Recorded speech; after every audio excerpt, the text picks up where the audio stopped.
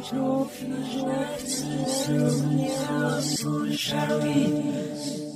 to the Extra Environmentalist. Your opposable thumb means nothing.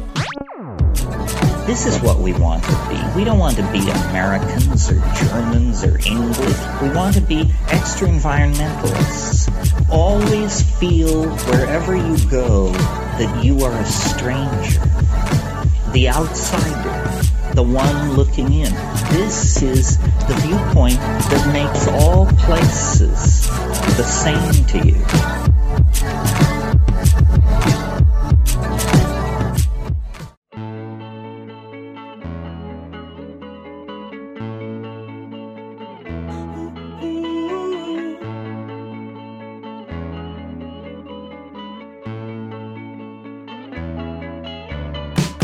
Hello and welcome to the Extra Environmentalist. I'm your host, Seth Moserkatz, along with my co-host, Justin Ritchie. And on this episode of the Extra Environmentalist, we're talking with Ozzie Ziner, the author of Green Illusions, The Dirty Secrets of Clean Energy and the Future of Environmentalism. Justin, are you excited as I am? Yeah, a lot of my working experiences have been involved in the energy sector as well as related to renewable energy, and my academic work has been related to renewable energy. And so that's why I'm very excited to have Ozzie on the show to talk about his research into renewable energy technologies and some of the impacts and the ecological footprint of renewable energy technologies. We talk with Ozzie all about different kinds of green energy, and it's really interesting stuff. I can't wait to let you guys hear what he has to say. Yeah. Without any further ado, let's jump right into the episode and listen to Ozzie Ziner talk about green illusions.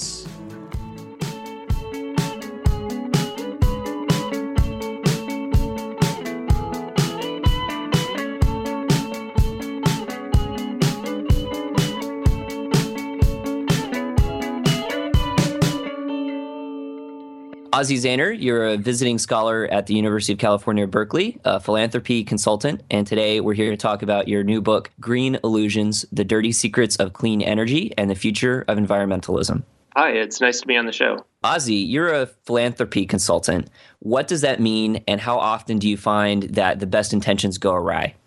That's a really good question, actually, because they do go awry quite a bit, it seems. To answer your first question about what a philanthropy consultant does, it varies from project to project. But these days, most of what I do is involved in doing some research, but mostly sitting in on strategic meetings when philanthropists are trying to figure out what are they going to do with their money, how are they going to direct the funding. And so I spend time working with them and trying to figure out where are the best opportunities for philanthropists to spend money. But at the same time, philanthropy is kind of an interesting field. And as a consultant, I kind of have feet in two different conceptual pools. I have one foot in the pool of trying to work with philanthropists. And at the same time, I kind of think there's something about philanthropy that is a little bit of a failure in itself. It's probably better to imagine a world, or the type of world that we would like to have, where philanthropy is not necessary, because philanthropy is a way of kind of building power structures that are not democratically based. We have a small group of people deciding how funds should be allocated. And so, I'm kind of aware of both sides of that. And sometimes you get into trouble when you're dealing with those sorts of issues. But I try to kind of keep a foot in both pools and try to help out where I can, but also kind of keep a critical mindset on how the whole field is focused. Do you tell that to donors? Do you say, well, actually, we should build a world where philanthropy isn't necessary? Yeah. Actually, it's surprising how many people are actually in favor of that, because everyone's kind of in this situation where, especially people that have built up a fortune, like private donors, you probably find a little bit more of a variance in how many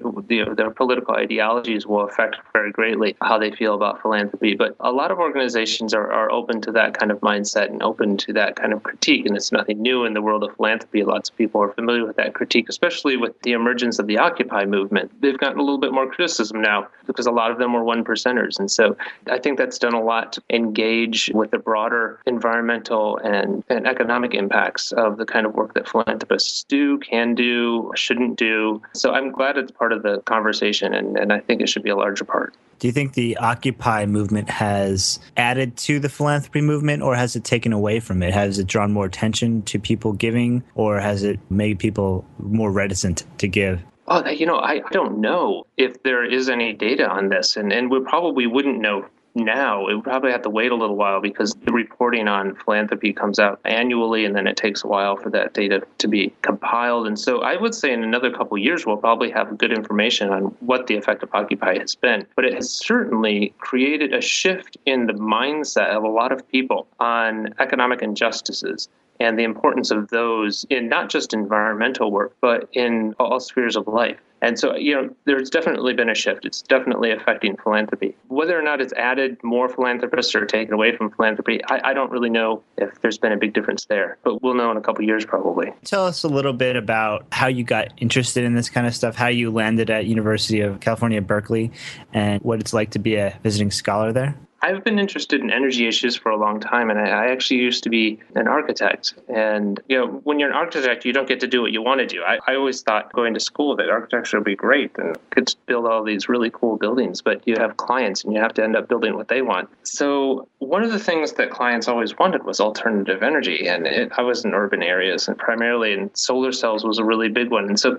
as I started looking more into solar energy and solar cells, I realized that there was a lot of drawbacks and limitations to the technology that a lot of people didn't really understand. I didn't understand. I mean, I was a proponent of solar cells at the time as well. So that was kind of how I got into this research. And now I don't do any design work anymore. I only do research work. And I find it to be a lot of fun, although I kind of missed the design side at times. So that kind of brought me into a field of research where I started working on the book and working on academic work. And the University of California, Berkeley has been a great place to be. I've been there for a couple of years now. And mostly what I do, I give a talk recently at Berkeley, and I'm involved a little bit with some projects that go on campus. But primarily it's one of those positions that has a lot of benefits and not a lot of obligations. So it works out well for me. And so much of the energy debate now is always people talking about here's the benefits of nuclear and here's the drawbacks of nuclear and here's the benefits of wind power and here's the drawbacks of wind power. And so there's always these debates about which energy technology is best. And so in your mind, what energy technology is best? I think that the reason it's difficult to answer that question is exactly for the reasons you brought up, which is there's these trade-offs with every energy technology. And so when we look at which one is the best, the answer will be different depending on who you ask. So if you ask consumers, they'll be interested in the best one for them, for the most part, the one that's the cheapest. There are certain subsects of people who are willing to pay more if they see certain benefits in another area, perhaps carbon dioxide or some kind of environmental benefits with regard to particulate matter in the atmosphere. And so it becomes very difficult to judge, is it better to have nuclear proliferation risks and less CO2, or is it better to have higher costs and less CO2 using a natural gas or something like that instead of coal?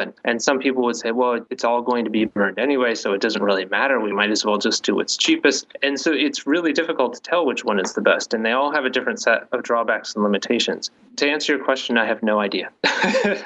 I've heard some people describe you a little bit as a critical environmentalist, as somebody who critiques renewable energy. I've also heard people describe you've described some of the things in your book as renewable fairy tales.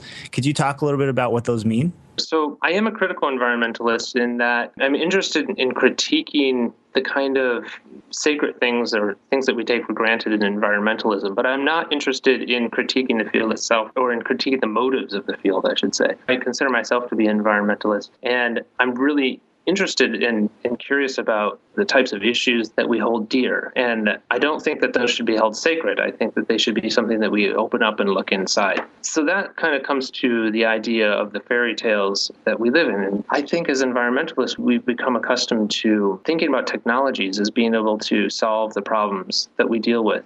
The environmental problems that we deal with. And I think it's necessary to kind of take a step back from time to time and look at the technologies and say, well, the technologies might work or they might be efficient, or there might be lots of technical measures that we can use to say that they work or are doing what they're supposed to do. But it depends very much on the context of how they're used, we find, if you look a little closer. So without looking at the context or thinking about the context in which the energy is going to be used or how the energy is going to be produced, it's difficult to understand whether those technologies are actually solutions or if the idea that they're a solution is just a fairy tale. And so this is very complex, but I tried to pull that apart chapter by chapter in Green Illusions and try to show what most environmentalists environmentalists think about certain energy technologies and then what we're actually finding in the field when we do measurements and look into how much of a benefit these technologies actually have in real life. Why do people love the idea of solar power so much? Aren't photovoltaics good at reducing CO2 emissions, and aren't they continually on a rapidly decreasing cost curve of production?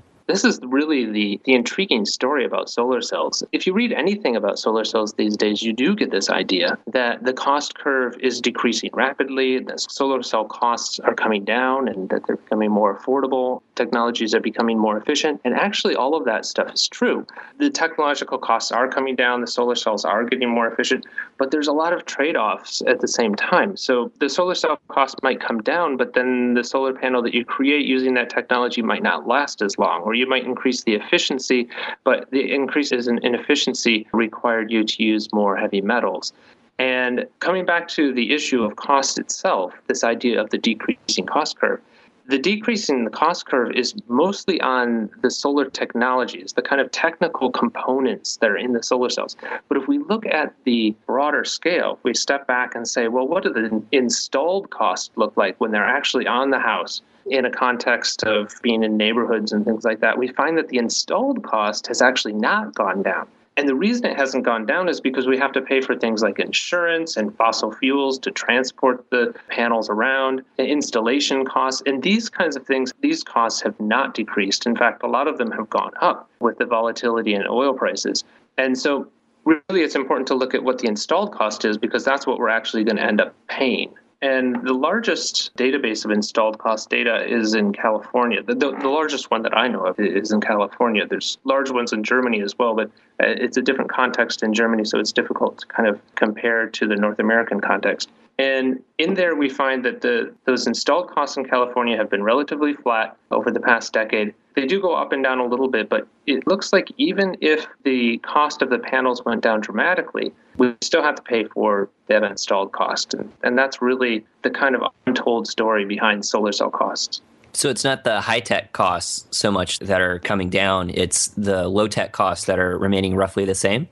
Yeah, it's all of these low-tech costs, so the things that we usually don't think of when we think of technological development as far as high-tech or putting solar cells on roofs. And those low-tech costs are really biting us, and we don't really see any possibility for those to come down too much more. It is possible that they'll go up and down. It is possible. Over time, we'll find more efficient ways of installing solar cells. But we've installed a lot of solar cells in California, and the costs are not really coming down that much. Those low-tech costs are pretty durable.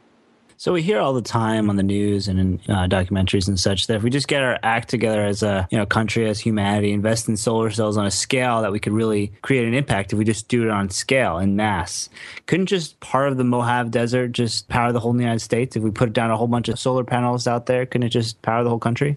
Well, yeah, I mean, this is a kind of factoid that travels around in a lot of different media. And it's this idea that if we just could take one small part of a desert somewhere, we could power the United States, we could power the US and Canada, we could power the whole world.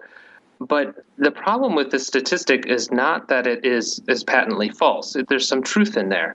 And that's actually what makes it so alluring, is that there is a little bit of truth in there. And the idea is that there is a lot of energy that hits the planet from the sun. But the problem is in actually containing that energy and then producing a fuel or electricity out of it that we can use in our homes.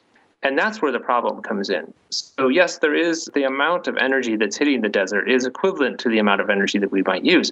But whether or not we can contain that to actually use it is the real question. And even if the solar cell costs were to drop to zero, I mean, even if the technology were to get to so good that we could drop the cost so low that it's cheaper than chewing gum, we'd still have the problem of having to pay for the installations and all the maintenance. And even at a zero cell cost, a lot of people think that solar cells still would not become competitive. And that's a really shocking statistic to think about, that even if it's free, it's still not going to be a good deal. So that means that the efficiency level of the solar cell would have to go way up from from where it is today in order to make that equation work. Because even at a cell cost 0, if you could increase the efficiency a lot, then maybe you could start to see some benefit. But we're probably not going to see those benefits by spending more money on increasing solar cell production now. We might see those benefits if we spend more money on research and development, but more money is being spent on solar cell production than research at this point. I worked for an electric utility, and one of the things that I was involved in there was installing solar panels across the area that the utility operated in. And one of the pieces of rationale, there was a lot of reasons that the company wanted to do it, but one of the pieces of rationale was that they wanted to develop solar PV as a technology. And one of the ways that they thought they could do that was by realizing economies of scale to bring the cost down for the technology over the long term so that the whole process could become more and more efficient. Is there some truth to that?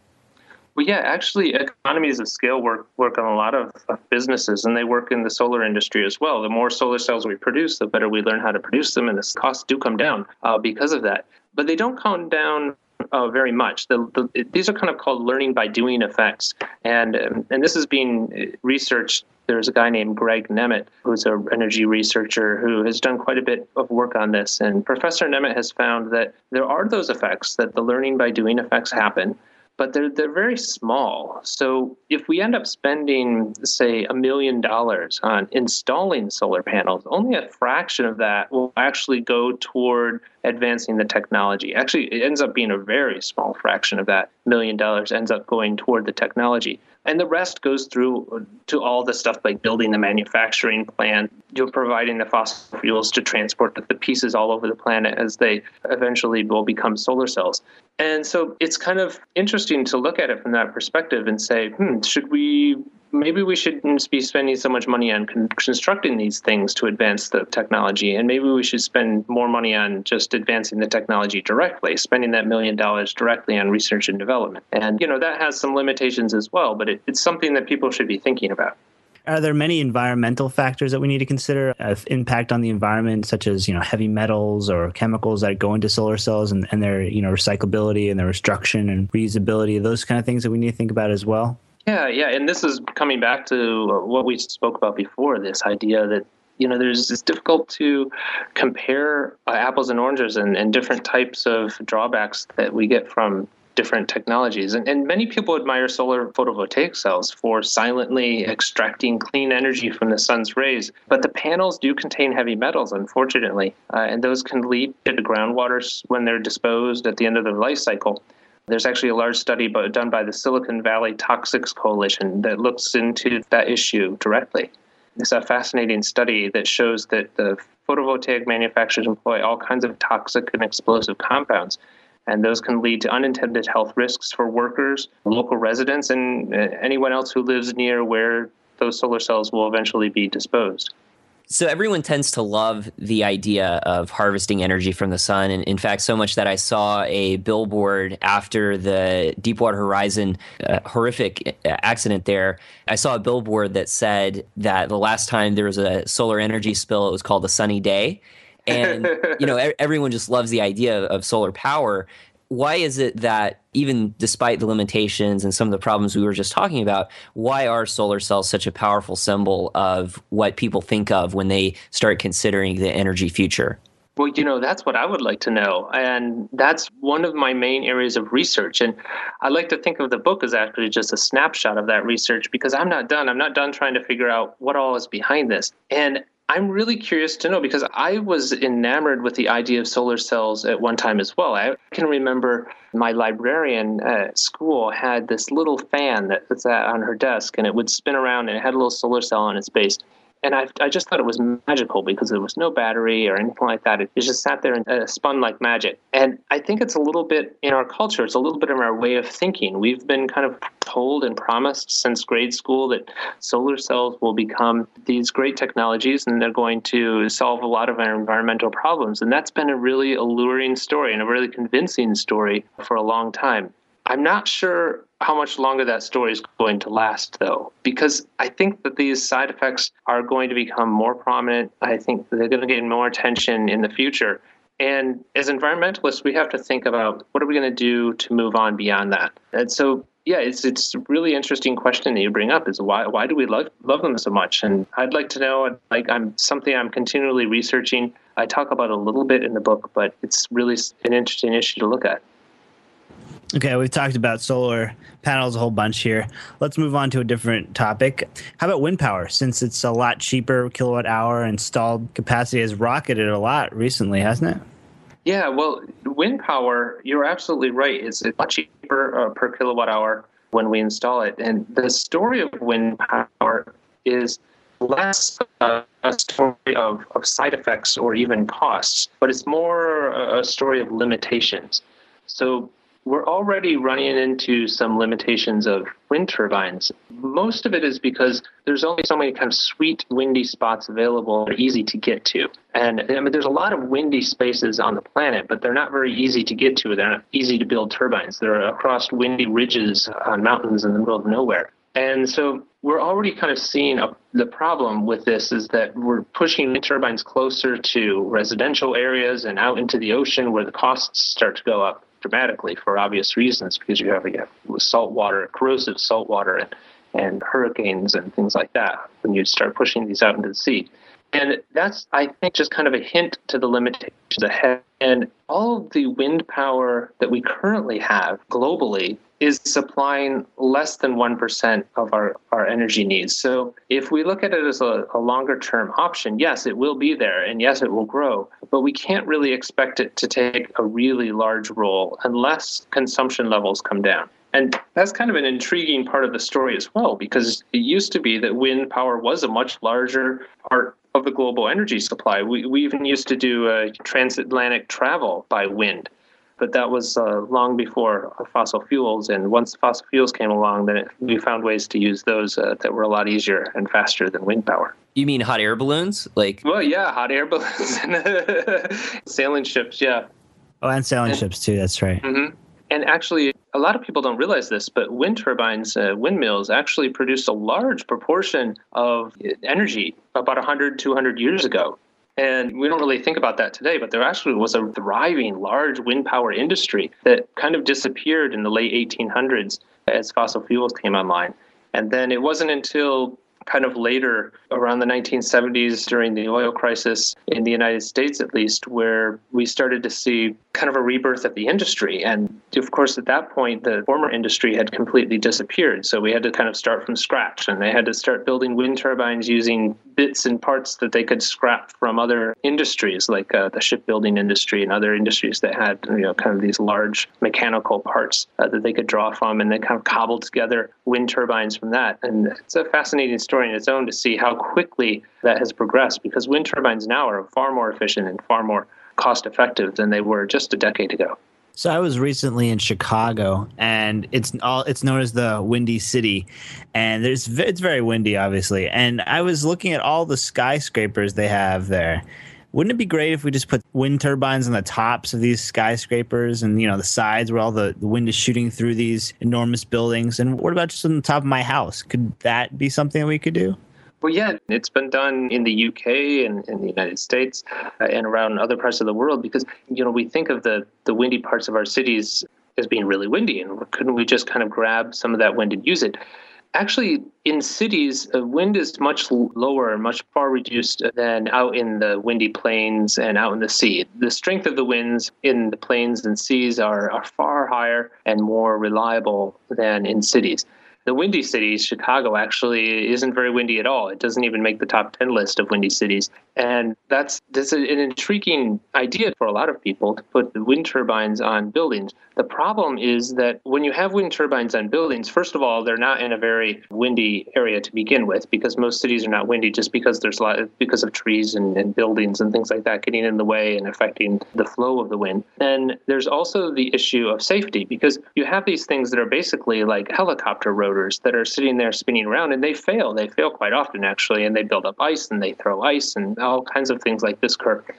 And so when you're in the city, those risks intensify dramatically. And having those risks anywhere would be an issue if there are humans around. But having them in the city with lots of high density of humans, if they were to toss a blade or something like that, they can rip through the side of a building when that occurs, and it has. The other problem from a more practical standpoint of carbon emissions, or looking at the energy use is that the smaller wind turbines are not nearly as efficient as large wind turbines. And so putting them in cities and on buildings, oftentimes they don't even provide an offset to the carbon impact that was used to create them. The wind is renewable, but the turbines are not. And so we need to create them somehow, and they rely on fossil fuels primarily to create the wind turbines. You would ideally want to offset that fossil fuel use during the use of the turbine, and that just doesn't happen in most urban contexts. Well, at least aren't wind turbines good at reducing the amount of carbon that's produced when they're creating electricity compared to traditional fossil fuel sources? Yeah, if we look at like a coal plant and a wind turbine field, definitely there's going to be less carbon produced by the wind farm than the coal plant. And that's taking the whole thing into account, looking at how much it costs to build both of these facilities, how long they last, and how much energy they produce over time. So that perspective, yes. The problem is we have to think about the context again in where the wind turbines are going to be built. Because if the wind turbines are built up on a ridge in a mountain somewhere, or even near a rainforest where we have to build roads up to them, and then the roads allow for logging or illegal poaching and things like that, which occurs around road construction in sensitive areas, then would those side effects kind of break down the benefits that you're getting? And they may or they may not. It just depends on where it's being built. Another example is looking at this offset idea is in energy use. If we look at the European context versus the American context, if we build wind farms in Europe, then very likely, at least there's a higher likelihood that they will offset fossil fuel use. But there's no evidence that they offset fossil fuel use in the United States. And that's because we have an expanding population, we have high levels of consumption, and all that the extra energy does is it reduces energy costs because they're subsidized generally. So that reduces energy costs, which increases demand. And we're right back to then where we started with the increasing demand and insufficient supply. So it's kind of like a boomerang effect. And there's actually a study, really intriguing study that was just done by Professor Richard York. He's at the University of Oregon, I believe. And he wrote a paper that was just published. Well, actually, I think it's going to be coming out soon in Nature. It's been published online. And he looks at this idea that wind turbines offset fossil fuel use. And he's found in the United States, there's no evidence when we look at the historical data that they offset fossil fuel use. That actually, when we build a wind turbine, we can't assume that it's going to offset any amount of coal production. And there's a lot of reasons behind that. One of the big ones is that sometimes the wind stops, and when it stops, you still have to provide power. So you have to have the backup power there ready to go. So it becomes a very expensive way of producing power overall, because you have to have a whole wind farm built for when the wind is blowing, and then you have to have a whole energy grid powered by coal and natural gas or nuclear when the wind is not blowing. And so these are some of the limitations that you run into with wind power. So he's found that in the United States, there's potentially no carbon reductions from wind power compared to coal. Yeah, he runs through a few different areas. And he's found that for hydropower and nuclear power, there is some offset, but it's small. If you want to offset 1 kilowatt of coal production, then you have to build about somewhere between, I think it was 6 and 12 or 6 to 14 kilowatts of hydropower or nuclear power in order to offset just 1 kilowatt of coal power. And then when he looks specifically at wind and solar, although he was working, I have to say, he was working with very small data sets, which he points out himself, that the numbers are so small when we look at wind and solar output that it's difficult to draw too much of a solid conclusion from these. But from the research that he's done, he found that, in fact, there was no benefit at all, no carbon offset at all by building these additional technologies. And part of it probably has to do with the amount of energy that's actually used to create the wind turbines and the solar panels. And part of it has to do with the limitations that I was just speaking about from other perspectives and the contextual perspectives of how that energy is created and used. I just have a hard time wrapping my mind around the fact that having wind turbines, which like you say, the net energy of them is not really beneficial to the grid. But, having a secondary backup system feels like it's not really a bad thing. If you add enough windmills to a system, or like, for example, in Denmark, there's tons of windmills. They get a whole bunch of their energy from Denmark. And you fly in on the plane, you see all the windmills out there. Is there any benefit to having a lot of these windmills? And if you have enough, you can kind of compensate for the fact that it's not really regular and you can get it from different places? Yeah, you definitely get some benefit by having, say, some windmills in Denmark and then some in Germany and some in the Netherlands. And so if maybe it's windy one place and then it's not windy in another place. And you certainly do get a benefit from that. It's not very large, but it's there. There's a study that was done in Australia on that very point, actually, looking at wind farms across Australia and connecting them together. And they found that, there's some benefits to having the turbines spread out a bit so you can take advantage of wind at different locations. It isn't huge. Denmark is in an interesting position because they can use the excess wind power that they have when it is windy to run through direct lines that they have set up to Norway to run pumps that pump water up into mountain reservoirs in the mountains. And then that stored pump storage can then be run through dams and used for electricity later. So that it's expensive, but it's a good way to kind of back up the wind power capacity without using, something that would be even more ridiculous, like batteries or something like that. The cost of those would be mind-numbingly expensive at this point. But the pump storage really gives Denmark an advantage, and that's why we see a lot of wind power there, is because when they do have too windy of a period, they have to dump some of it, but a lot of it they can use to pump water up and use later. So with all of those limitations of wind power, why is it that politicians love the concept of renewable energy so much, especially wind power? I remember during the 2008 campaign when Obama was campaigning, he was saying that we could get as much as 20% of the nation's power from wind by 2030, and he was citing a report from the Department of Energy about it.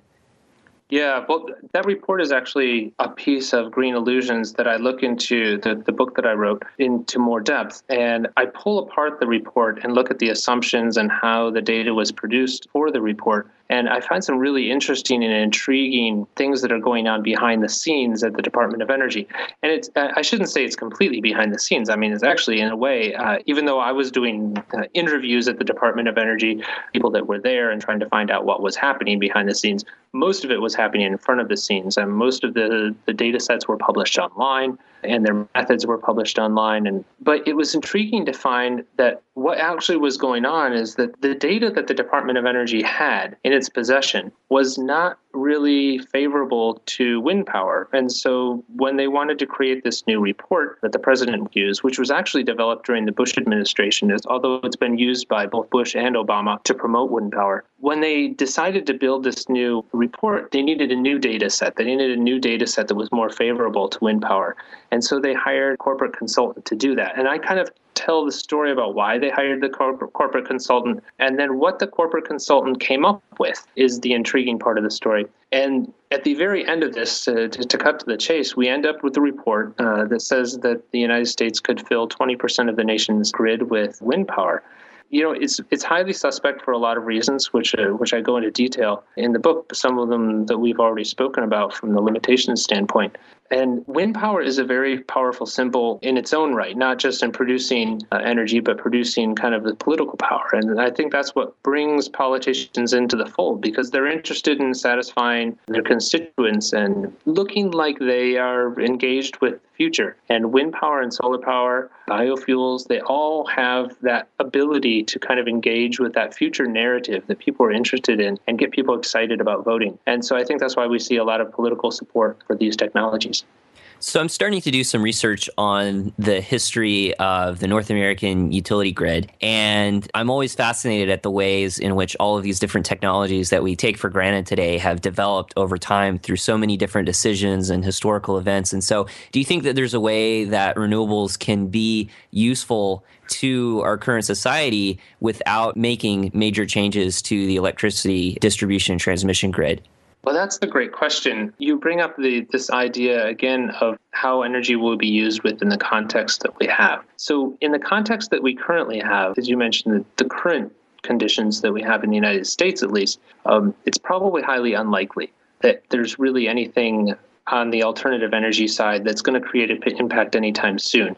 And that's just because of physical limitations. When we look back in history, we see a lot of technological development that happened over years and accidents, and these stories are fascinating. But there are also limits on a lot of these technologies that are created by physics, basic physics, and we haven't really found a way to get around those. So it's going to be more an issue of the pivot point here is going to be on the society itself and how much energy we actually use. And so we're going to have to shift the way we use energy and the amount of energy we use in order for alternative energy technologies to have a larger impact. So we can kind of imagine that we have a national bucket of energy use, and that bucket is leaking. And so if we just put like a shot glass of energy into that, which is about what wind or solar would represent, it's not really going to make that big of a difference. But if we were to kind of plug some of the leaks in that bucket, it would make a large difference. And so that's really kind of the shift that I argue that we have to start thinking about more. How am I supposed to sit here, listening to your lies, when every word that you're saying just ain't true? No. Well, baby, my time's way too expensive to waste 1 minute more. Spare me all the lines. What kind of fool do you take me for? Let's get to what's real. Boulder City is the first stop on a tour where I'll be talking about what we're calling an all-of-the-above energy strategy. All of the above. A strategy that relies on producing more oil and gas here in America, but also more biofuels, more fuel-efficient cars, more wind power, and as you can see, a whole lot more solar power. This is the largest solar plant of its kind anywhere in the country. That's worth applauding. Americans are an optimistic people. That was confirmed yesterday when results came out showing that Americans believe by a 2-to-1 margin that we will grow clean energy jobs by the millions when we adopt a clean energy bill in this House, and they are right. We should be optimistic that we're going to build electric cars and sell them to the rest of the world, not just China. We ought to be optimistic that we're going to build concentrated solar energy technology and sell it to the rest of the world.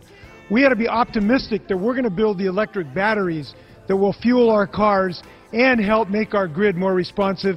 This is the optimism that those of us who are going to pass a clean energy bill this year to make this happen. Here's another reason for optimism. Yesterday, we reached a consensus in the House Energy and Commerce Committee with broad swaths of the country, the South, North, industrial, ag. We have reached a consensus that we are going to grow jobs everywhere in this country because we're the optimists, and the optimists are going to win this clean energy debate. There is no need for a bridge between coal and the renewable energy future, because the renewable energy future is here right now. We can invest in that and solve the problems today. Each industry lobbies for funds from Congress and from other funding sources, and those industries that have the most installed capacity already generally have the most lobbyists. And so those industries that lobby the most and make the most noise are generally the coal, the natural gas, and the nuclear industry. And these are generally the least beneficial of all the industries for trying to solve large-scale problems. That's how we're going to build the industries of the future, because we make smarter products using better technology than anybody else. That's how we'll win the future in the 21st century. I mean, to have an effective, efficient green technology, you have to use different kind of metallurgy, which is very sophisticated, which obliges you to go deeply in the earth and to have the same kind of action upon the planet as the other ones. I mean, green technology is green only in its surface, but to create this technology, you have the same means of destroying the planet as the usual technology. Pickens wants to build wind farms and build businesses around this new sustainable energy form. The wind farm I'm building is at Pampa, Texas. It'll be 4,000 megawatts. There'll be a lot of wind farms built north of Pampa, Texas, all to the Canadian border. That can be used for power generation, which would release natural gas from power generation so that you could use the natural gas as transportation fuel. And that would cut our dependency on foreign oil by maybe as much as 40%. Now you have an object that's 400 and something feet tall, spinning at 150 miles an hour. I mean, who would have imagined that one blade is 7 tons? The whole turbine is, you're talking 600,000 pounds. 600,000 pounds doesn't land with a whimper. Folks in one Oklahoma town feeling the ground actually shake this morning. The tremor was not an earthquake, however, rather a wind turbine. This is green energy. This is big money. In this country, we control our own destiny. We control our own resources. We control our own economy. We chart our own course. I don't want to be subject to the whim of somebody somewhere else. And that's why we need an all-of-the-above energy strategy. So we're going to develop every possible source of American-made energy. Oil and gas, wind power, solar power, biofuels, fuel-efficient cars and trucks that get more miles to the gallon. That's our future. And the good news is we're already seeing progress. Let's get to what's real. Let's get to what's real. You'll never be mine. Stop wasting my time. Girl, what is the deal? Let's get to what's real. Let's get to what's true. 'Cause I'm all cried out. Said that I'm all cried out. Hi, this is David Suzuki, and you're listening to The Extra Environmentalist.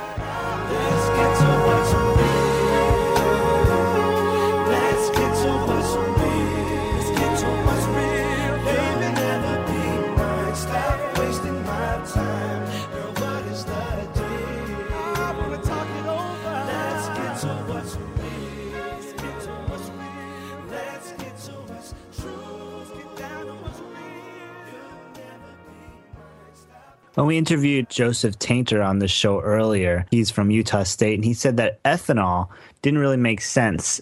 Why has it captured the public's attention so much? We see it at all of our gas pumps. We see it. Part of our gas is going to be made from ethanol. Hear a lot in the news media. A lot of politicians are toting the big time benefits of ethanol. What is your opinion on that? Wow, ethanol is a fantastic story. And it is a bundle of promises that ended up turning sour. I think now a lot of people understand the side effects and the externalities that occurred from valuing ethanol production. And in the United States, it's still largely produced. It's a fascinating story because it had to do with Iowa and Iowa's kind of placement within the political primaries in the United States. And it makes farming and the idea of farming very central to American politics, because the last thing anyone wants to do is go to Iowa and campaign in the heat of the Iowa spotlight and be seen as anti-farmer. And so the industry has been able to position itself as driving certain technologies or ideas and getting them through because, the politicians don't want to say no at that point. It's very early in the primaries, and so they don't want to look like a fool. So ethanol is derived from corn, for those people who don't know. And at least in the United States and other countries, it's derived from primarily sugarcane. But that's an interesting story in itself. But the corporate energy giant, or the corporate kind of the big corn, I guess you could call them, giants in the United States decided we could create more corn, grow more corn, get more subsidies for that, and then we can create ethanol out of it. And we can move from agricultural production to energy production. And they were very influential. They spent a lot of money on making sure that they would get these policies through, and they did get through, and they've made a lot of money on it. They're continuing to make a lot of money on it. It'll be an interesting thing to see what happens in the future as far as ethanol is concerned. So you were talking about how ethanol was in many ways a bundle of promises that didn't really play out in terms of what people were told that ethanol could do for society and for the nation's energy future, and then what it actually was capable of doing.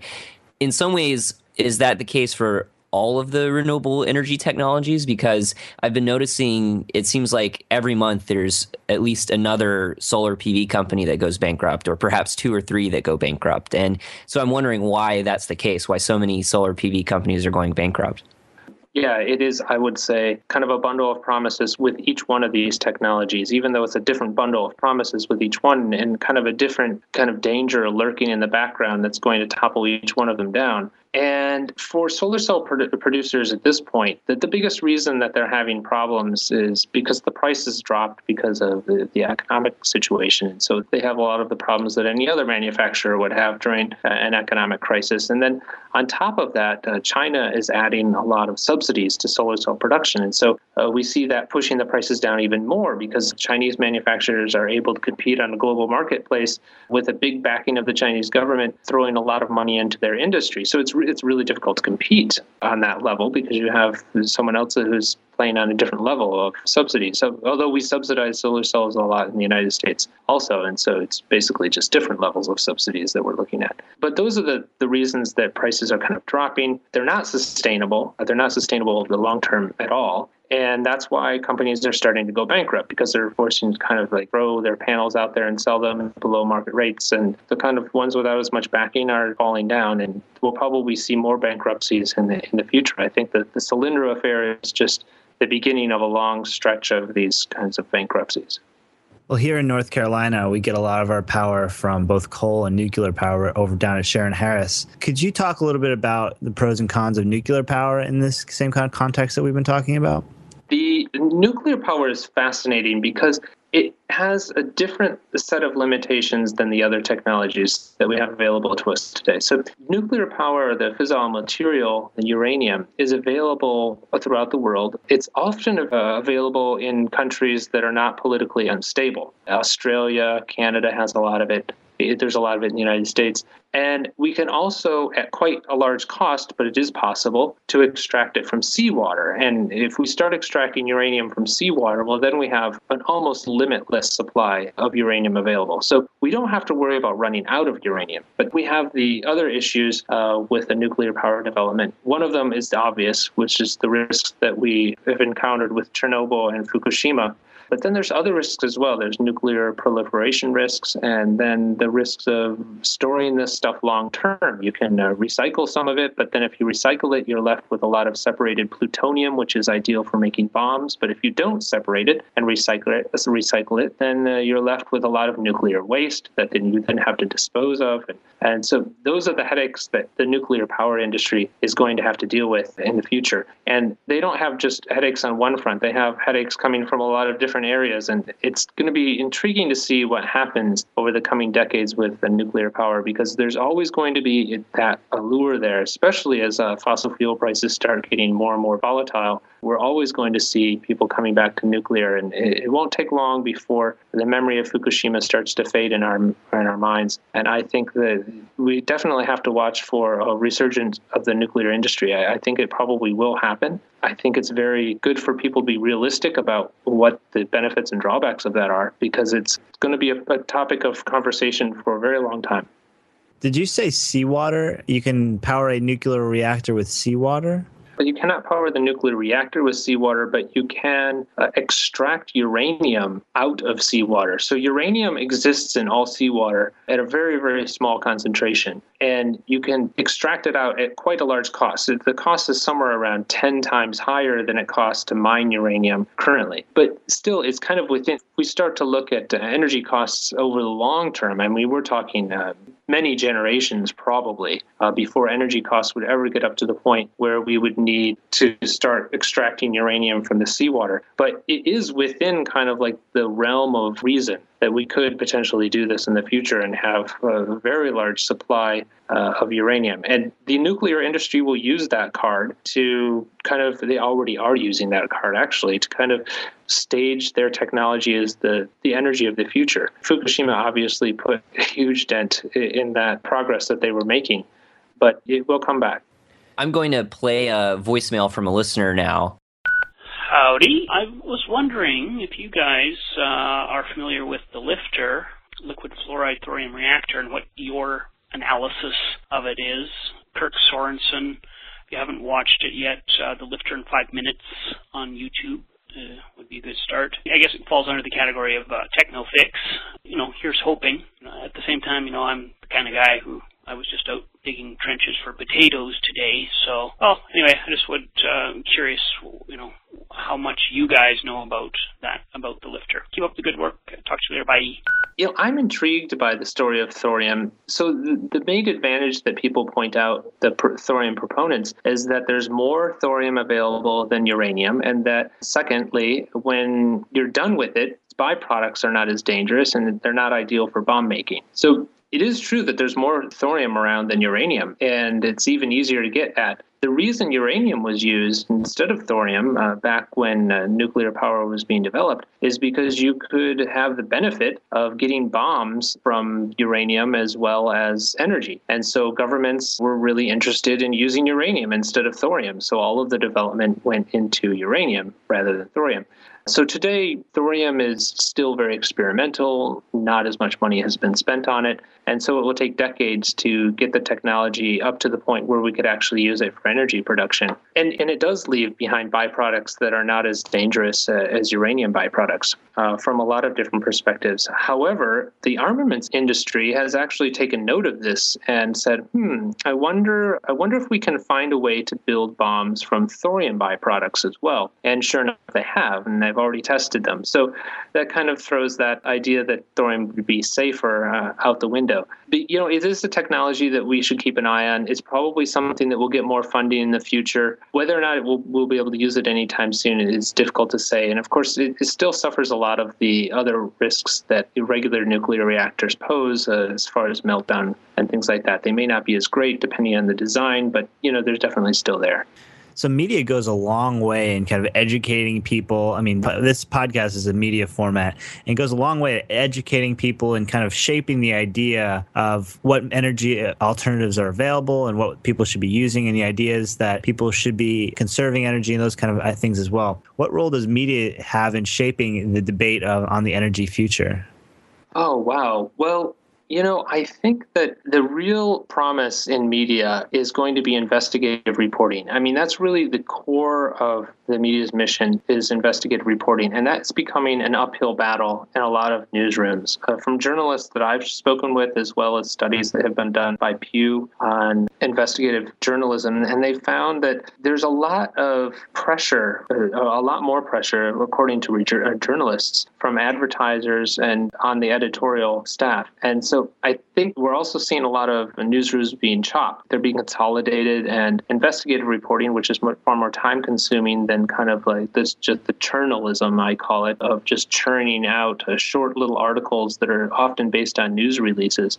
And that's kind of taking precedence because it's faster to get them out. You can create more original content for the web, and that increases ad revenue. So I think when we look into the future of media, we're really going to have to try to value as much as we can investigative reporting. And a lot of that's probably going to end up coming from the public sector rather than the corporate sector, just because of the issue of economics.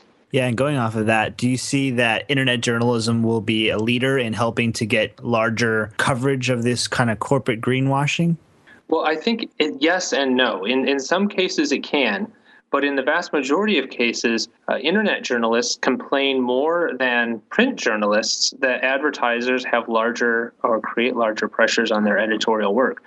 And actually, a lot of the eyeballs that end up going to internet news sources actually those news sources are actually owned by some of the larger media conglomerates that are already in the established media world. So it's difficult to know what impact the internet is really going to have on creating more investigative reporting. It's probably still too soon to tell because there's still a lot of the fallout occurring across newsrooms. A lot of things that are still changing, a lot of jobs that are still being cut. So it's going to probably take many more years before we know the full story of what's happening, but definitely doesn't look good right now. So we've been talking over the first hour of our interview here, and we'll go for just a little bit longer, but we've been talking about all the different types of energy production strategies and different drawbacks to them. And what I'm wondering is, why is it that the environmental movement so readily embraces the idea of renewable energy? Because I hear leading environmental environmentalists, people like Bill McKibben, going and talking to other environmentalists and saying that we need to get off fossil fuels, and the rationale is very clear and makes a lot of sense on why we should get off fossil fuels. But they always say that we need to move to this alternative energy future with wind and solar. But I'm wondering that with all the drawbacks to alternative energy production, how do you sell that future that doesn't have fossil fuels when the alternative of alternative energy can't really support our idea of how the economy operates? Yeah, well, that's the real question. And I don't really have an answer to that, because that's something that we're going to have to find out over time. And I'm just another member of the search party. I really admire Bill McKibben because he brings a lot of perspective to important issues. The place where we probably do disagree, and very politely, is that this idea that alternative energy technologies are going to solve the problems that we have. I think one of the reasons the environmental movement has latched onto alternative energy technologies is because a lot of people genuinely believe that they will offset coal use. And if they did offset coal use, they might be a lot more beneficial. But there's no evidence that they do offset coal use or fossil fuel use in the United States. And there's no reason to believe that they will in the future, given historical data that we now have.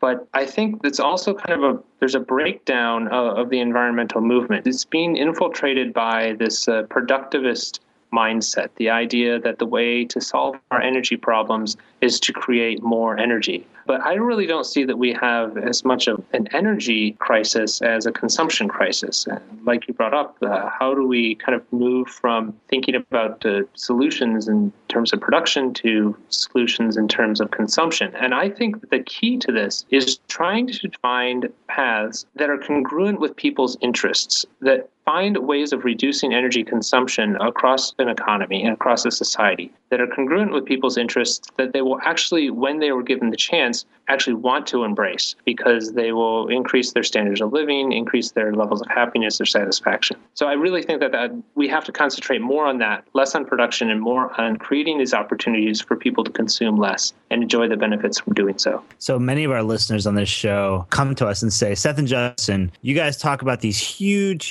problems, that just are untouchable by me. What are some on-the-ground tactics that I can use to go out there and start tackling some of these problems myself? Are there any feasible leverage points or anything we can do to try to solve this crisis that you could recommend to some of our listeners? Yeah, I get the same thing from people, because I was just at a dinner party last night, and I was talking to some people about the book, and they were asking me some questions, and they said, you know what? It almost sounds kind of sad. I mean, if you think that the alternative energy technologies are not up to speed and they're not going to produce much of an impact, then what do we do? And I say, it's not sad at all, really. There's a lot of things that we can do that are really exciting. And so I do run into the same kind of questions, apparently, that you're running into from people. And so I actually, in Green Illusions, I draw out 36 different, what I call first steps. I don't really see them as solutions, because I don't propose to know the grand solutions to anything.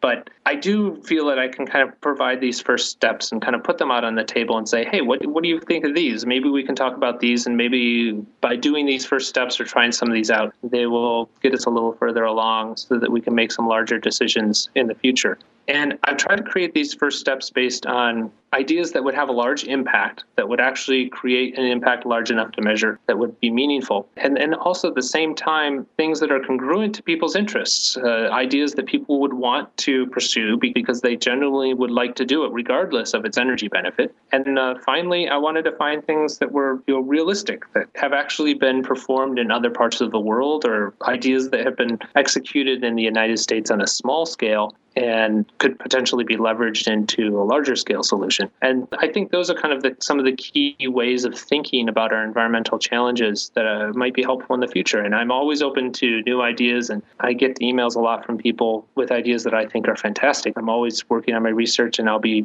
hopefully producing another book in the future. It'll probably be several years down the road, but of kind of developing these ideas and moving them along. So you're elected president of the United States of America. Oh, dear. Yeah. Where do you start? What would your first policy, somehow you won the election. We'll not even worry about what you said during the campaign. Yeah, let's not worry about that. All right. Don't worry about your campaign promises. A lot of promises right there. Yeah. Promises. What do you actually do once you're in office? Because you ran on an energy solutions platform and you're going to start solving some energy problems in the United States. What do you do? I would probably start going down the list of the kind of first steps that I have. And, there's some of them that I think are really intriguing. There's some basic ideas that we could embrace that would have a huge impact. One of them is shifting taxes from income to consumption. So Europeans have done this to a large extent. We could do it more in the United States as well. And if you have higher consumption taxes on material consumption or energy consumption, you can end up affecting people's behavior over the long term because energy users will start to reduce the amount of energy they're using in order to save money, which benefits them.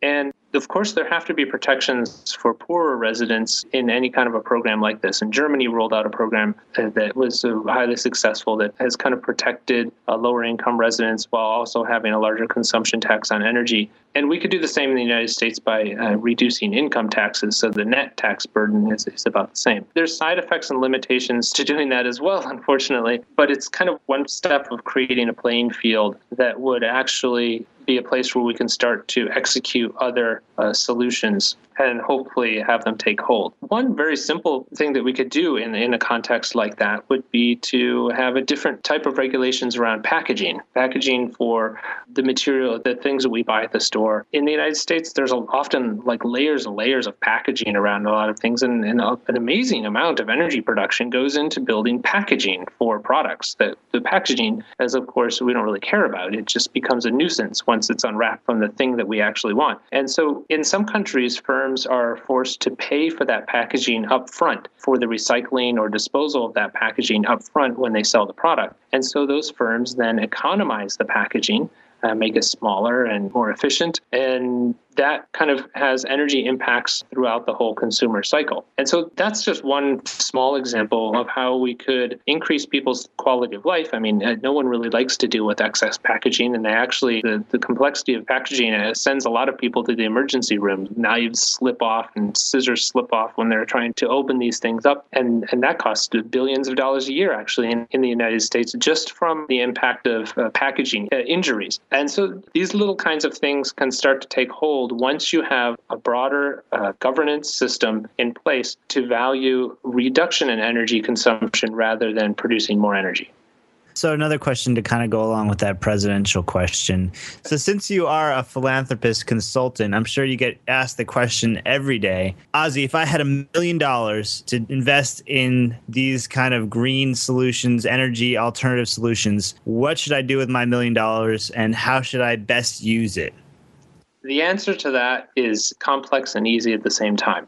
There are a variety of different ways that one could use the money. In my mind, at least. And I mean, if I'm going to be president, I might as well be able to dictate things like this at the same time. So, yeah. The main areas that I would look at, the first one would be efficiency, looking at ways to draw down energy use, and at the same time put backstops in place so that those efficiency gains are not lost to greater consumption somewhere else. And that's a tricky kind of road to walk, but there are some solutions or some ideas that we can use to move toward that direction. Another area is walkable and bikeable neighborhoods. Walkable and bikeable neighborhoods save a lot of energy.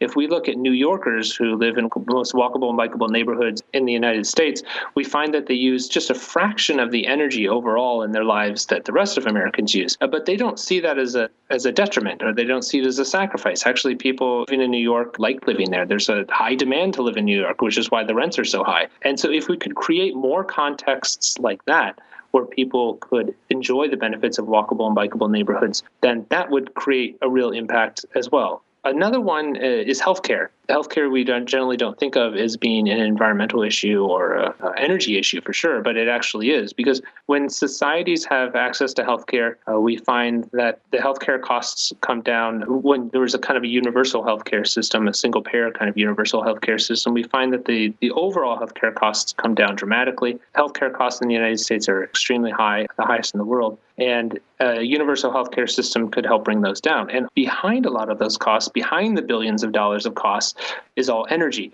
A lot of the costs of healthcare arise from energy. It's basically kind of two areas. You have labor and energy that everything arises from. And so by cutting down these unnecessary costs and unnecessary wastes, you're actually saving energy in the long run. So these are the kinds of solutions that I like to think of. Rather than producing energy, saving energy through a lot of different means that end up increasing people's quality of life at the same time.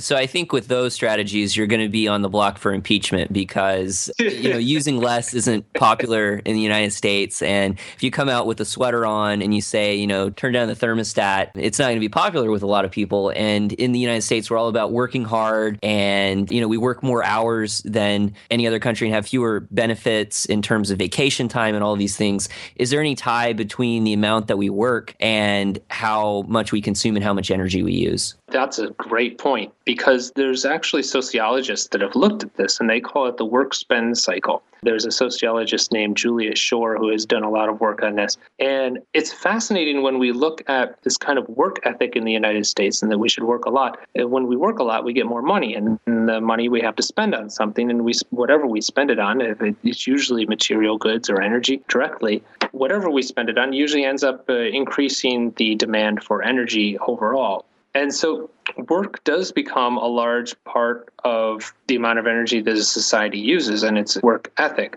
Now, work provides a lot of meaningful experiences for people. And so in order to kind of wean people off working and living kind of within smaller means voluntarily, which, as you point out, is not popular in the United States at all, but in order to make it popular, to make it more reasonable solution for people, we have to find ways to make it exciting, to make it beneficial. And so we have to find ways of allowing people to keep some of that intrinsic value that they get from their work, from their careers, but then maybe be able to work in ways that are outside of the work-spend cycle. And one of those is through volunteering. Volunteerism leads to a lot of benefits, not only for the people who are being engaged with through the volunteer work, but also the volunteers themselves report that they feel uplifted and higher satisfaction of life. It also exposes people to people of different socioeconomic classes, which makes people feel like they don't need to maybe have as much stuff as keep up with the Joneses because they're exposed to different types of people.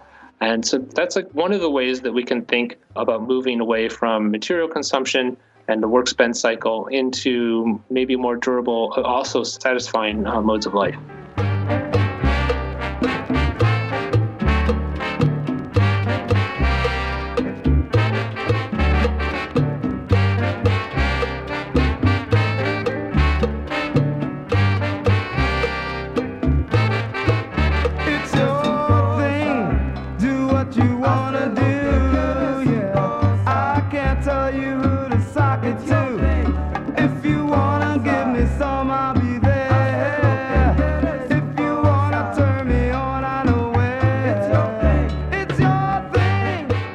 If we think about the American work ethic and also patterns of work, one of the things we see is that in the last 40 years, America has undergone a big change from its own history and also from the history of European countries with whom it had been sort of moving roughly in tandem since the late 19th century.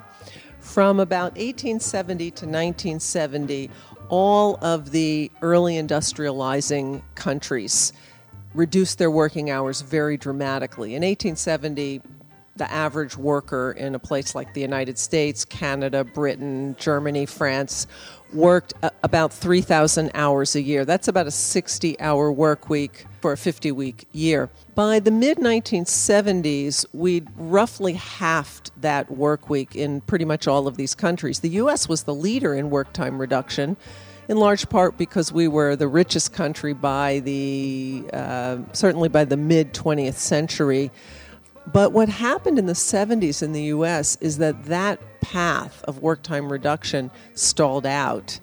And by the mid-70s, working hours in the United States started to rise, in contrast to what was happening in all those other countries.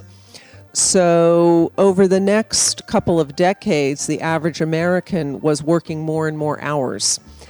I think not so much because of work ethic, although that is part of what kept these long working hours possible and also fueled them, but in large part because it's what employers were demanding. It's the way jobs were structured. People got locked into what I've called a cycle of work and spend.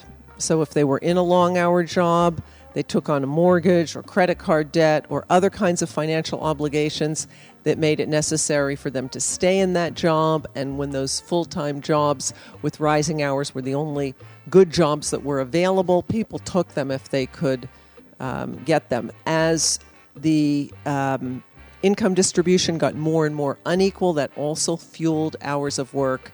Rising inequality leads to higher hours of work. Particularly what you see is for people at the bottom of the income distribution, they have to take as many hours as they could because their hourly wages were falling. So it was a combination of employer demands, the sort of lock-in on the consumer side, and then those declining wages for people at the bottom. By the end of it, just before the boom, a majority of American workers said they were working more hours than they wanted to, and they were even willing to give up income for it, which was pretty unusual given the extent to which people commit their incomes when they get them and find it hard to reduce them. But let's step back a bit and think about how the dynamics of work hours operate to see where the logic in a pathway of shorter hours might be. So the first point is that one of the reasons we have such high unemployment in this country is that working hours are so high. In comparison to European countries, many of whom weathered this downturn without increases in unemployment, and I'm thinking, for example, of Germany, the U.S. has had a tremendous amount of job loss. We lost over 8 million jobs.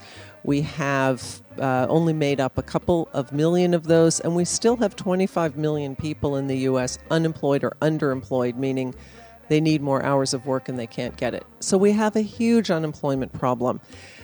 If you say to people, do you think we should deal with our unemployment problem by making it much easier for companies to hire 5 people on 4-day work weeks rather than 4 people on 5-day work weeks, what you will get is a lot of assent to that, because that's fair. How are we going to get all of these young people who are unemployed now jobs?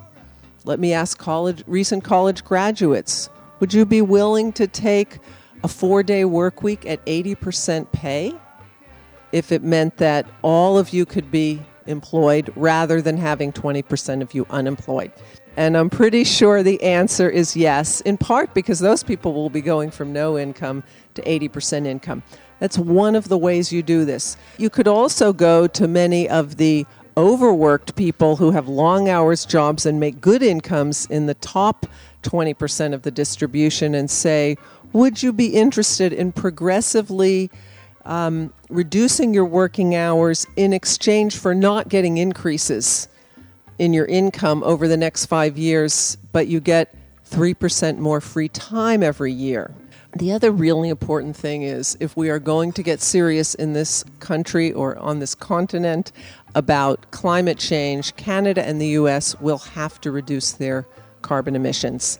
And it's virtually impossible to do that under the current technological configuration without doing something about how fast the economy is growing, and that means addressing hours of work.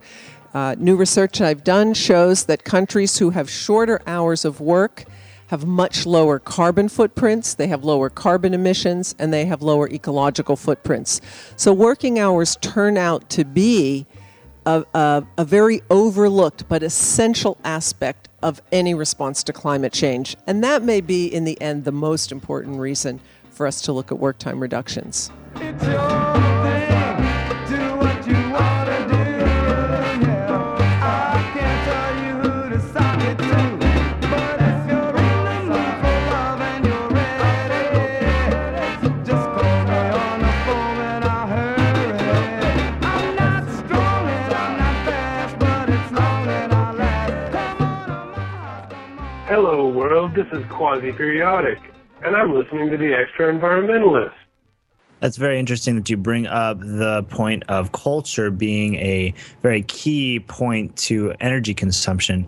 Could you talk a little bit about what the culture is like and what you learned about from living in the Netherlands, and how environmentalism is it different than it is in the United States? Do you see any comparisons? Yeah, I lived in the Netherlands because I did grad work at the University of Amsterdam. And I really enjoyed living there. And The Netherlands by no means is a perfect model. I mean, they have their own problems, such as nitrogen runoff and fertilizer runoff and things like that from their agricultural system that's among the worst in the European Union. But they're doing a lot of things right. And it's really an engaging place to live. I highly recommend it for anyone that gets the chance. I really enjoyed it. And they have a lot of walkable and bikeable neighborhoods. Dutch cities are relatively compact, which means that you can get around pretty much anywhere you need to by walking and certainly by biking, which is wildly popular in the Netherlands.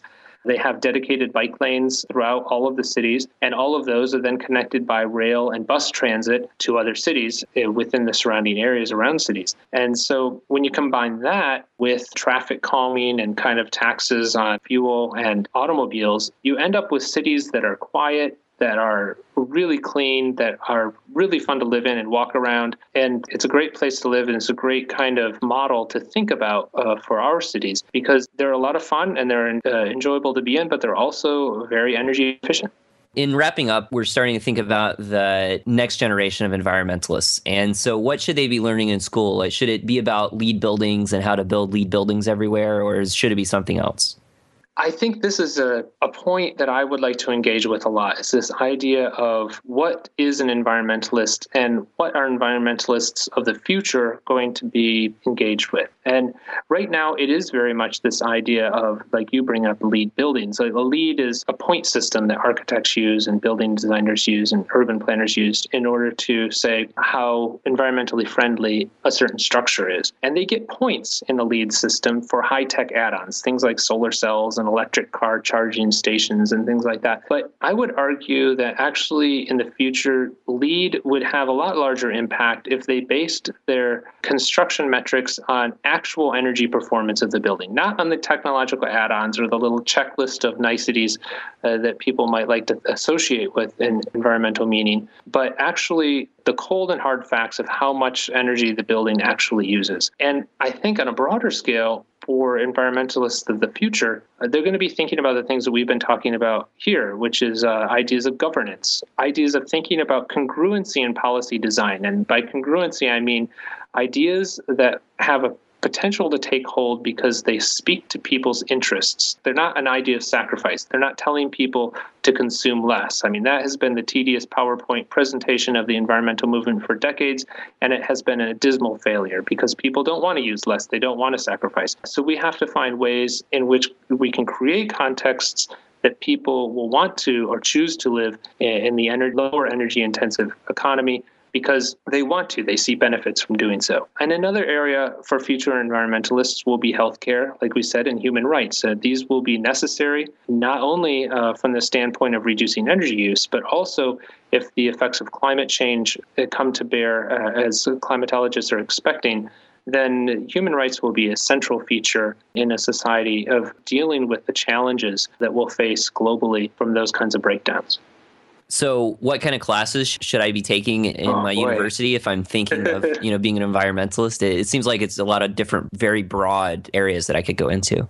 I think that you can be an environmentalist in a lot of different areas. If you're an economist, you might want to think about shifting classes to critical economy and thinking about economics that are maybe off of the mainstream and challenging the field of economics, because I think that's where you'll start to see some benefits or where you can make an impact on shifting the situation. And if you are interested in biology and things like that, then maybe healthcare or some kind of field like that would be of interest. So I think that people can follow their interests and do what they want to do and still be environmentalists at the same time. If they kind of have that in the back of their head, if they kind of have in their mind the idea of how their work is going to end up producing contexts where people can use less energy over the long term, then that will definitely have a beneficial environmental impact. And so you can, like you said, it seems like there's a lot of different fields that people could end up being in. And in fact, for me, it was architecture, but it could be almost anything for anyone else.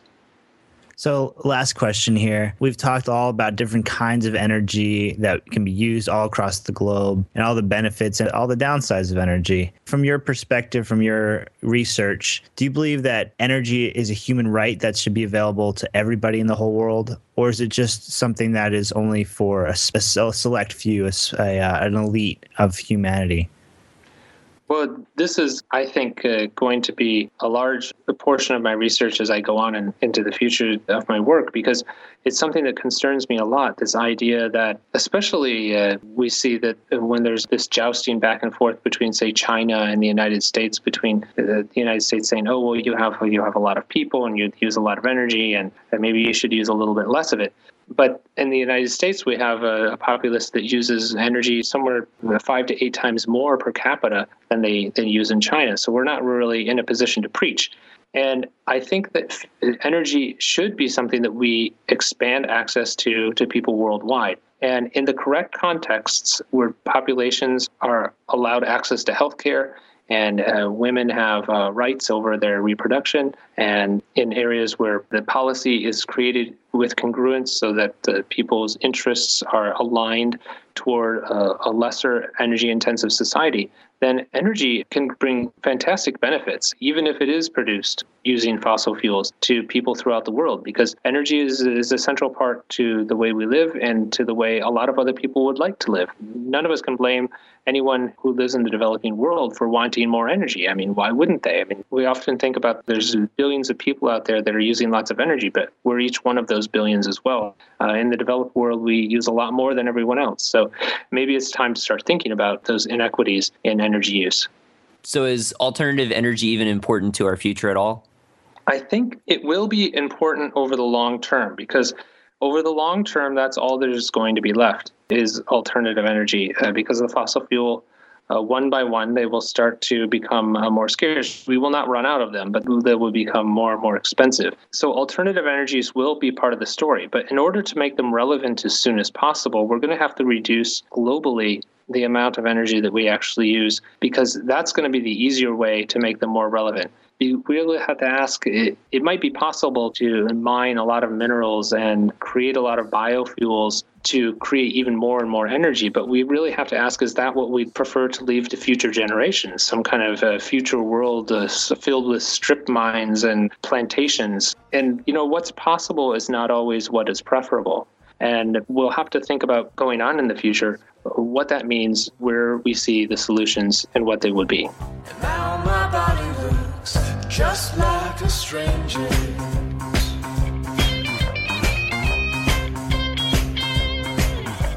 A leaf in the forest, a drop in the sea, a quiet sound that rustles in evening through the trees.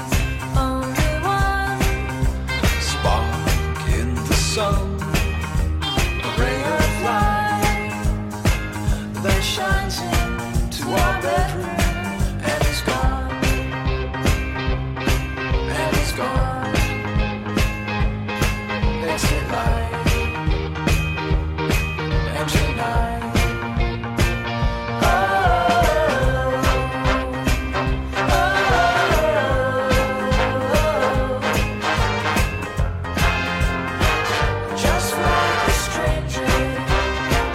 And that closes out our conversation with Ozzie Zehner about green illusions, about his work on redefining what it means to be an environmentalist. And this is one of a few conversations that we have coming up with Michael McGonigal, as you could hear part of it on the Radio EcoShock show, as well as Paul Kingsnorth about some of the cultural aspects of redefining environmentalism. And I think at this time in the movement's history, it's really important to look back and think critically about what it has accomplished and what it really means to quote unquote care about the environment, because there's so many different approaches that can be readapted into something that can have a much bigger impact than what the movement has had before. And so in this episode, we've been talking about renewable energy technologies, and so much of the last decade or so for environmentalists has been about focusing on renewable energy for many of them.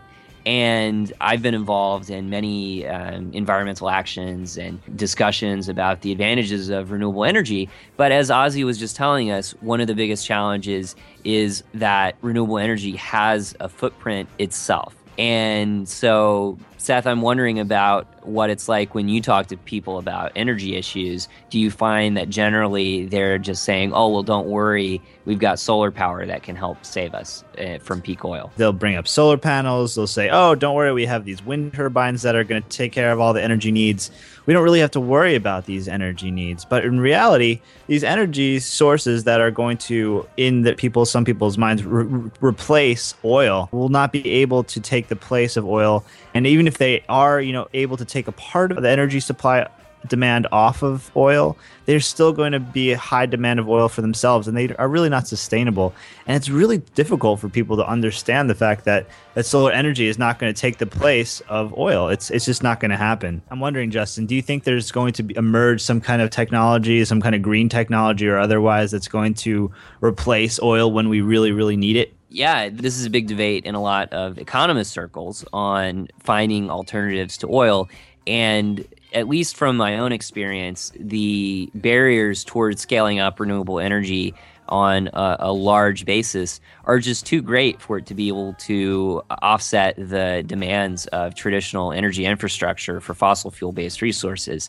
And the reason I'm saying that is because some of my research is on the scarce elements that are involved in the solar cell and solar photovoltaic production process.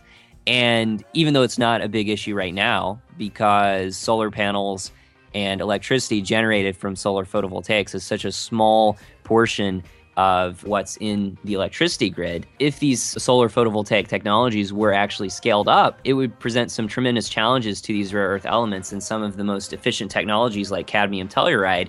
Ozzie Zehner was mentioning in the episode that some of the efficiency gains that you can find through generating electricity from photovoltaics come from using, rare earth elements. And he's right. Some of the most cost-effective methods of photovoltaic energy generation come from cadmium telluride, copper, indium, gallium, diselenide technologies, which all use rare earth elements like indium and tellurium. And so even though there's only a small amount of those materials that are used in those cells or in those photovoltaic modules, if you start scaling up, it really has a very big impact. If you start talking about the size of a coal plant made out of cadmium telluride solar photovoltaics. And if you look at all of the electricity that's generated around the world, there's about 12 billion kilowatt hours generated by solar photovoltaics, but that only amounts to 0.062% of annual global electricity output.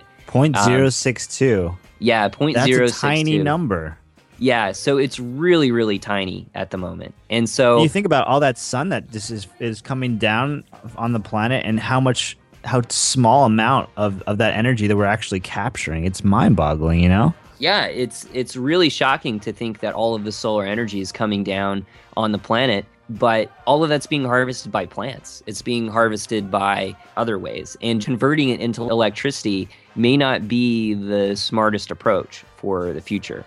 So we need to find something other than electricity. Maybe we can run everything on carbon dioxide. I know there's plenty of that. Yeah, there's quite a bit of carbon dioxide. That's especially from us talking. I mean, we generate probably a good supply on our own. Yeah, the Skype conversations generating tons of CO2 from the energy it takes up. And it's a real shame that we haven't really investigated these energies as fully as we probably could, because of the fact that we have oil that's so abundant, and there's not really a reason to in a lot of people's minds, because why invest all this money into an energy source when you have oil just sitting in the ground ready to go? You'd have to develop all this solar technology, and you'd have to reformat the infrastructure, and that would be lots and lots of money. And the power structure is not really ready for that kind of stuff yet.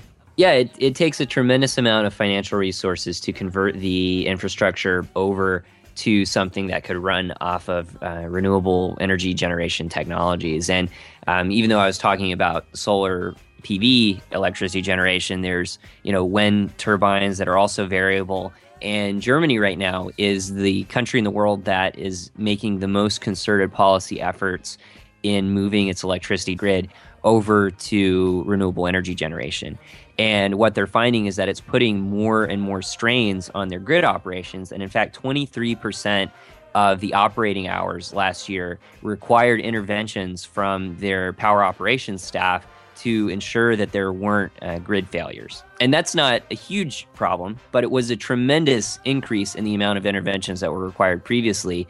And that number shot up so much simply because they're installing so much renewable energy on their grid. And the variability of wind and solar introduces an extreme level of complexity into the grid operations. And so when you're talking about a few percent of your grid containing solar or wind generation or any kind of intermittent generation technology, it's not a big problem. But when you're starting to talk like several coal plants or several nuclear plants worth of solar or wind, it becomes a very serious issue. And there's just not the kind of storage technologies that are cost effective on a large scale to be able to absorb some of that.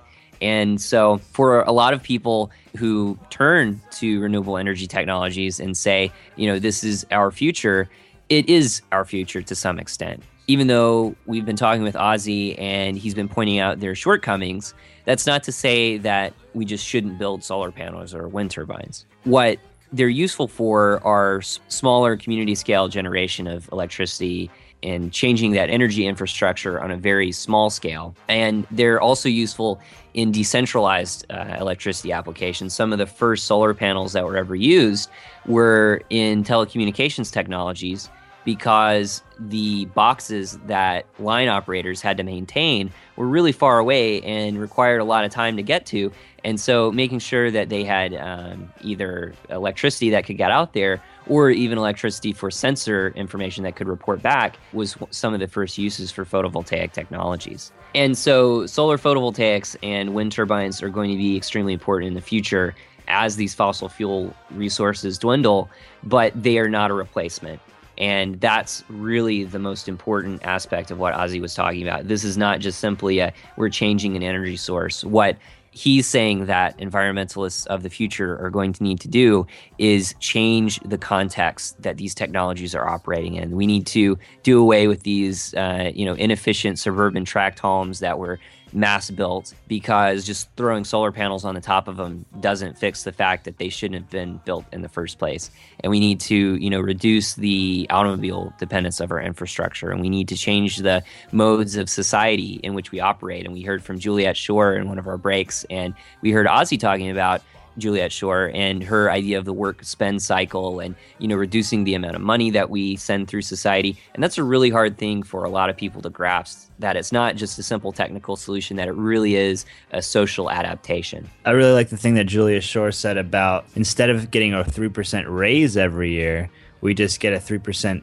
vacation bonus every year. So by the time you're like 65, ready to retire, you're working 15% of the time and 85% of the time you are on vacation.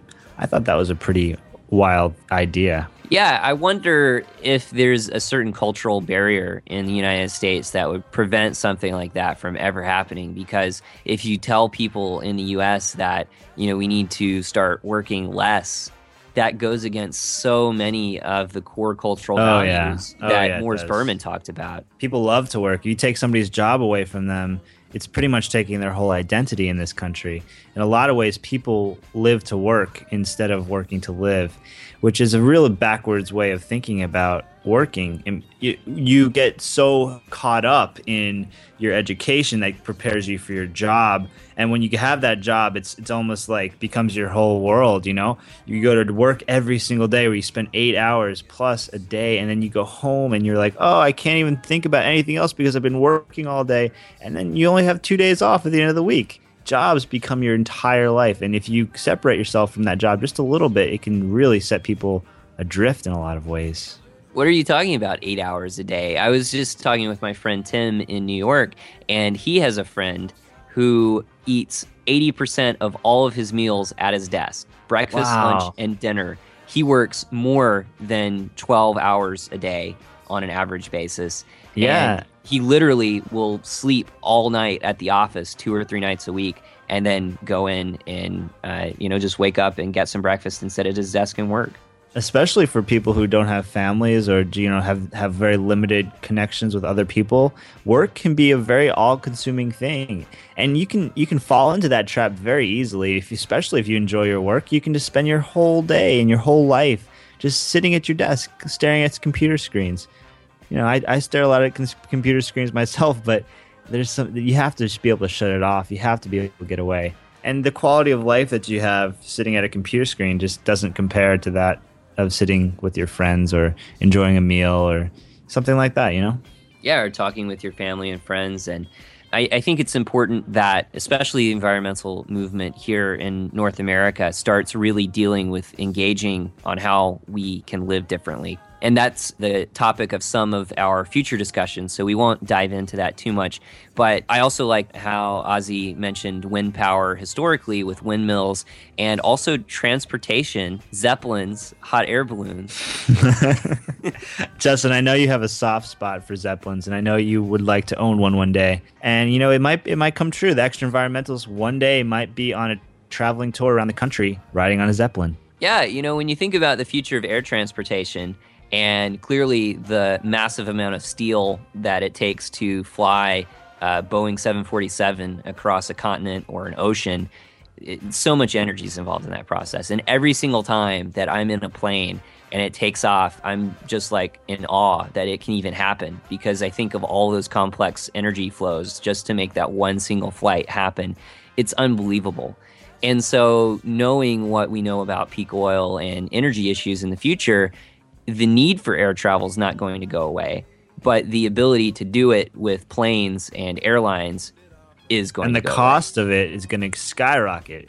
When your inputs are not as cheap as they are now, the plane tickets are going to be astronomically high, and basically only extremely rich people are going to be able to travel, instead of us lowly, you know, middle classers who can jump on a plane and fly to anywhere we want. Right. So that's why I hope that in a few years, Seth and I can launch the first new Zeppelin company here in North America, the Extra Environmentalist Zeppelins, and we will enable air travel for the masses. Sure, it'll take a little bit longer than going by jumbo jet, but if you want to hop on our Zeppelin, we'll charge you a reasonable price. Right, a reasonable price. Reasonable price. Reasonable. It won't be full of hot air, but sorry. Going back to renewable energy, I just want to say that I think that the story of renewable energy is just a sad, sad story of something that could have had a tremendous impact if we'd been serious as a civilization about our energy future back 30 or 40 years ago.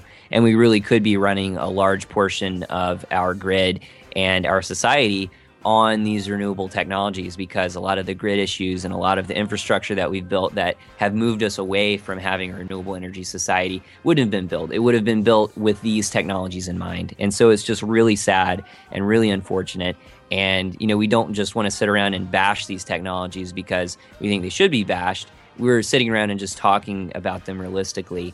And, you know, that's a really sad thing. I just wanted to throw out a few more numbers from my own research. So if you look at the amount of solar photovoltaics that have been installed worldwide, it's about 62 gigawatts at the end of 2011. And a typical coal plant, not the largest coal plant, but, you know, medium-sized coal plant is about 2 gigawatts. And so globally, that 62 gigawatts is only equivalent to 31 coal plants. Wow, only 31 coal plants in the entire world? Yeah, so all of the solar photovoltaics in the whole world. And the majority of that photovoltaic capacity is in Germany and also the rest of Europe. I bet there's only a very, very tiny bit that's in developing countries as well, right? Yeah. And the main reason for that is because it's a very costly technology relative to other forms of generating electricity. For developing nations. Especially when developing nations have, you know, resources in the ground that they could just dig up and burn, you know? Yeah. And renewable energy technologies like solar and wind are subject to the same credit crunch, the same debt supercycle that we've talked about with Nicole Foss and Steve Keen. And so many solar companies have been going bankrupt recently. And one of the biggest ones in China, LDK Solar, is on the verge of bankruptcy because they've taken on so much debt. So just because the electricity may be generated by sunlight or wind, that doesn't mean that it's not subject to debt in the same way that the rest of our economy is, which is really unfortunate. But what's not unfortunate, Justin, is the amount of listener support we have been getting here at the Extra Environmentalist, which has been phenomenal, to put it shortly. We've been hearing from so many people who have just been excited to hear about the podcast and about our new videos that have just been popping up all over Vimeo. We've got an incredible amount of sharing going on all different websites, and it's just really exciting stuff going on over here. Yeah, our Facebook page has really been picking up in the number of people who have been liking it, and I wanted to send a thanks to Lee from Prince Rupert, BC, for being our 450th Facebook like. That's really, that's really a milestone for us, and it's really exciting to have someone from BC and someone I actually know from BC being that 450th like. So thanks so much, Lee. That's right. Thanks so much, Lee. It's great to have you on board.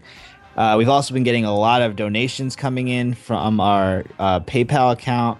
We have a donation that came in from David in Mount Wolf, Pennsylvania, which we're very glad to have. Thank you so much, David. And we also got a donation from John in Tampa, Florida. So hope you are avoiding the zombies down there. Yeah, those zombies are pretty crazy down there. Yeah. And we also got a donation from Greg in Australia. Thanks, Greg. Really appreciate your support. It's really great to hear from you all the way out there in Australia. So all these donations were over the $10 limit that we had talked about last week, so they will all be receiving stickers.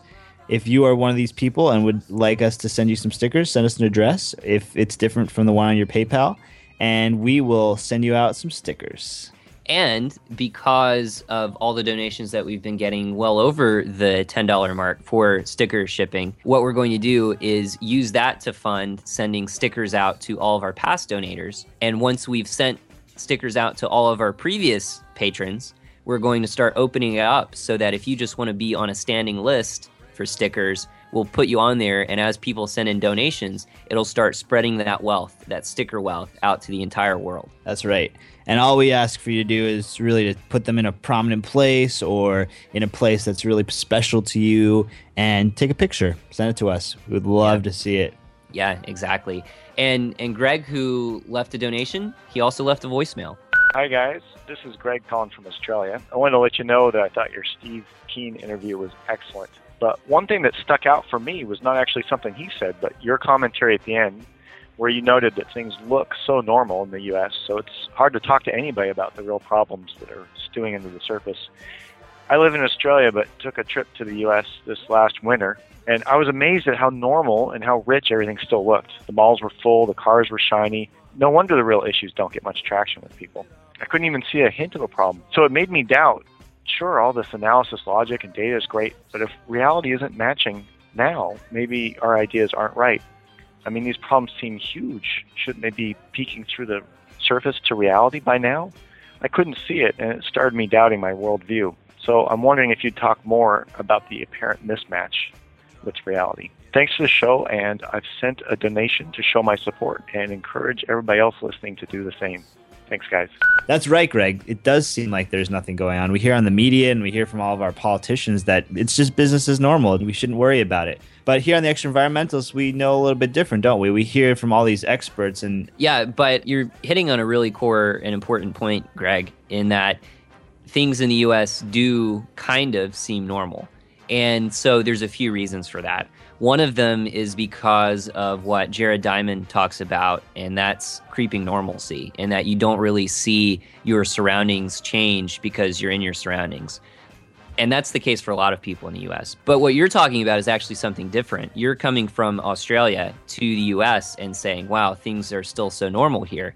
And that really hits on a core point that we addressed with Morris Berman, and that's about the core versus the periphery in terms of corporate capitalism. And the United States is the core of the philosophy and the mechanisms that enable the global capitalist model to perpetuate. And because of that, the change is going to manifest a lot faster in the periphery instead of the core.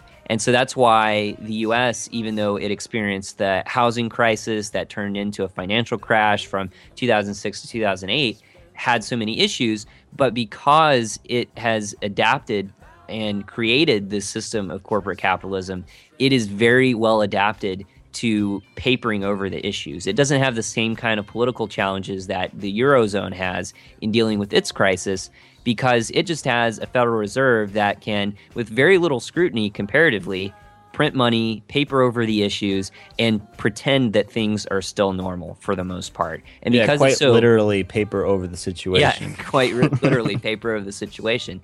And so in the U.S., it's very easy through control of media. It's very easy through control of the money system in the means that they have to perpetuate the feeling of normalcy. And in fact, it used to be that China owned the most U.S. debt, but that's no longer the case. It's actually the Federal Reserve that owns the most U.S. debt. And that's a big shift that's happened over the last few years. And, can it really continue? I really don't think it can continue. But we've heard from some of our other listeners who, have written in and said, what if this just keeps perpetuating out for a really long time? And there's that possibility. There really is that possibility that the rest of the world could be going through this massive revolution, and the U.S. just still remains roughly the same, just kind of slowly decaying away.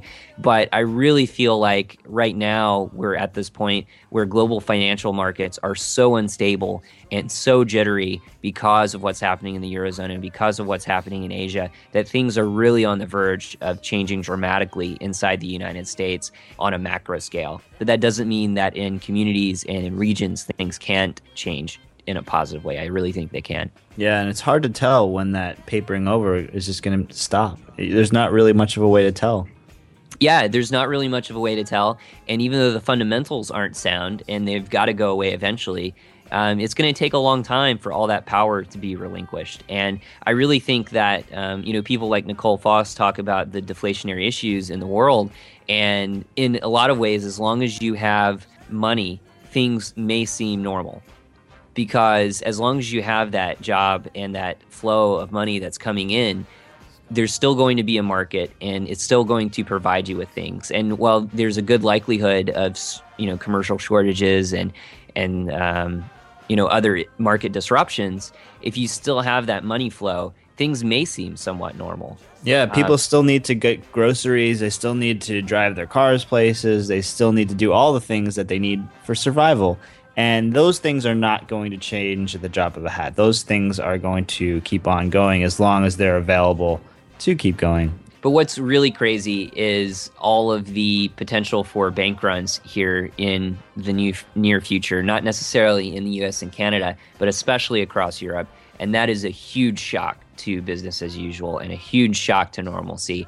And so, while there certainly is a tendency for society to gravitate towards some form of, making sure that our market system works, and that's why we've had it for so long, because it's driven people to do that, we're really on the verge of some major market disruptions. So thanks for that great voicemail, Greg. We really appreciate it. And also thank you for your donation. Hey guys, it's Quasi-Periodic. Degrowth Conference. That's perfect. I love that. At the same time, I'm listening to this audiobook, Breakthrough from the Death of Environmentalism to Politics of Possibility. So amazing. It turns environmentalism into a hopeful thing and does this amazing critique of the whole we're all going to die thing that I had to, grow out of myself. So that's my concern about the Degrowth Conferences, the attitude that we need to stop humans from being the awesome fountains of possibility that they are, and that we just need to restrain them, is not concurrent with the flow of humanity, because humanity is a fountain of possibility. I had another idea I wanted to share with y'all. I think I got this from another podcast. I think it was the 2 Years of Steve podcast. So he was interviewing a comedian who wanted to point out that the two parties in America are really just social clubs, and that's done a great deal for my thinking and no longer taking those guys seriously. I think it would be great if we could do this, if that idea could transmit as I started thinking of the Democratic and Republican parties and started thinking of them as the Democratic Social Club and the Republican Social Club. Like, oh, those guys are just guys. They're not in the Constitution. It's the Cool Kids Club over hundreds of years, but they're really not cool kids. All right, much love. Bye. And that was the most recent report from our farm equipment correspondent, Quasi-Periodic. We really appreciate those continued reports. And in this one, Quasi-Periodic, you were mentioning degrowth and how there's definitely concern that it's too much of the same old environmental doom that came from previous environmental movements. And I think that is one of the things that actually draws me towards the degrowth movement, is that it's not just environmental doom.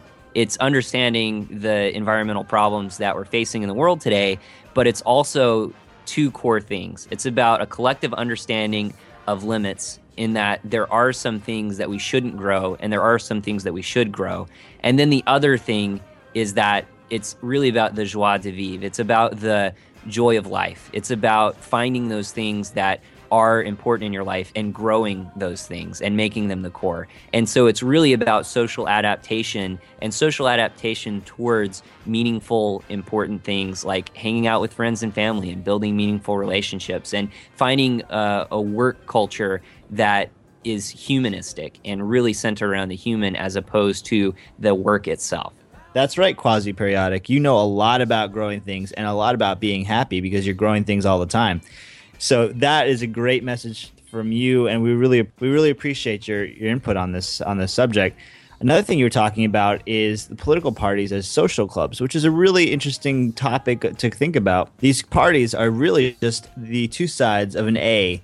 I like to think about it as like an A-frame house that just keep each other up and support each other. And yeah, you've hit on this before. I have. I've talked about this before, and I like the way that Quasi-Periodic talks about it as just like a social club. If you think about these parties as not ruling elites, but as just people that are part of a club that just talk to each other and hang out, you can see the way that these systems are put together in a lot clearer light. They really are social clubs, and it's just a bunch of people inside these social clubs jockeying for a position. And for some reason, these social clubs also run the United States and a lot of the world's economy, which is really unfortunate because it's like all of these people have to compete on saying how extreme and crazy they are, and then pretend like that didn't exist when it comes time to be elected by the main population. So yeah, but then the whole public buys into it, and they say, "Hey, I like this guy because he's the coolest, and he said that thing the best, so I'm going to vote for him." All the primaries are just competitions to see who is the most out of touch with reality, and and that's really what it's about. Is it's like, hey, I'm even more out of touch with reality than these other people, so you should really vote for me. And then when it comes time for the main election, you have to convince everybody that you're out of touch with reality just enough that you're electable, that you can get into the main office. So, that's what it's become. We love politics on this show because they're just so much fun to talk about. And we appreciate it once again, Quasi, for bringing that up for us to give our 2 cents on. Thanks again to all of our listeners. If you want to hear more of The Extra Environmentalist, you can always come to our website at www.extraenvironmentalist.com. You can check out our Facebook page, which has just been blowing up like crazy thanks to our new video page, which is over at vimeo.com/extraenvironmentalist. Our blog is doing really great. And special thanks to Ashley for a guest post on the blog, which is just fantastic. We really welcome guest posts, and we thank her so much for her hard work on that. Find us on Twitter. Our handle is xenvironmental. Leave us a voicemail. Find us on Skype. And, if you really like the show and it's meaning a lot to you, and you find that you can't get by without the Extra Environmentalist at least once in your day, send us a PayPal donation over at our website. But by no means should you feel obligated to donate. We are producing this content as a gift to the world, and that is really our goal, is to make this knowledge and information available and to have these meaningful discussions and provide all of you out there with the psychological energy to have these discussions with people in your lives. And so that's what we really hope to do. So please do not feel obligated to donate. But we really appreciate Greg shouting out and saying that, he thinks other people should donate as well. And the fact that people would send their money to us is just unbelievable and really overwhelming. So thank you. But if people do donate, they get stickers, they get bonus content. We want to make sure that the exchange goes both ways. If you're going to give us money, we're going to send you some stickers, and we're going to send you some awesome bonus content.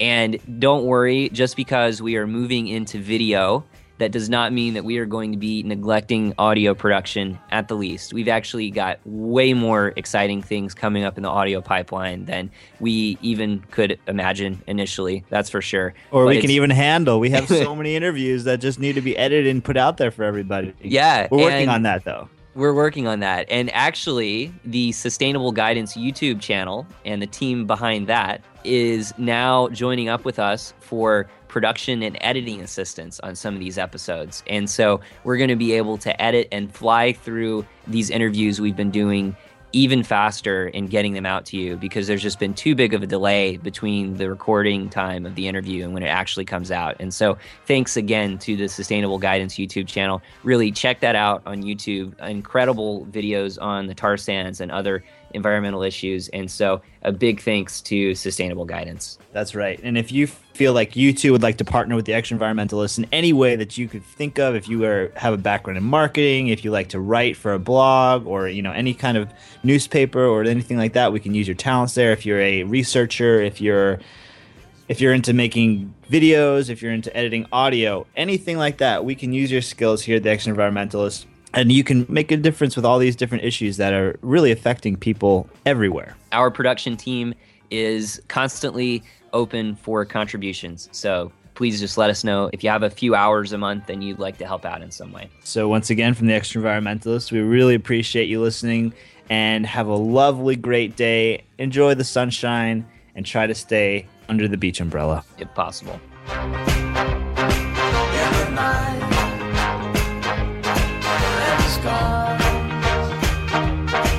From outside.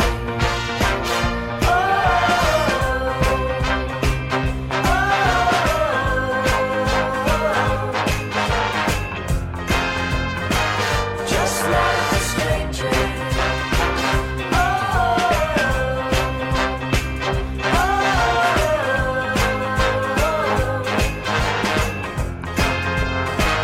Just like a stranger.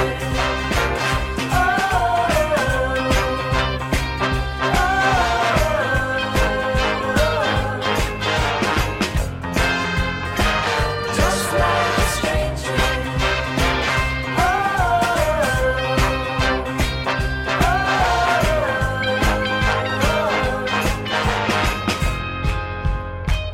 Just like a stranger. Man has given importance to technology, better instruments of war, better communication, and so on. I won't go into all that. We'll probably all know about it. So man has given time, energy, money, his capacities towards that improvement of technology. So his consciousness has moved towards greater technology. He's given his thought, his energy in that direction. Our brains are becoming more and more technologically minded. Gadgets. We're not saying you shouldn't have that. We are saying that it's inevitable. That's what's happening. And man has given very little time, energy, thought in any other direction. He doesn't say, I am going to find out for myself what I am, why I behave like this, what is beyond all this in my... We haven't given a thought to it. You understand the two?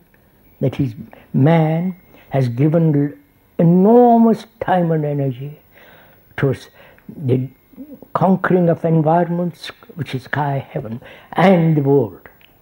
And we have not given that equal energy or time or a vitality to inquire within ourselves what we are, why we behave like this. Is there any existence without cause, which is the inquiry of something far greater than all technology, all human thought? You see the picture. Technology is invading our whole consciousness, and we are not giving enough energy and time to the other. And if there are few who do, they are submerged by the other.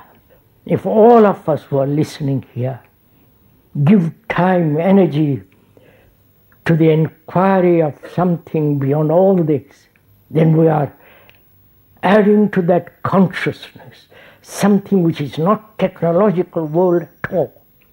Suppose you give your time, energy, your capacities to real inquiry not accepting belief and all that childish stuff, but deeply inquiring.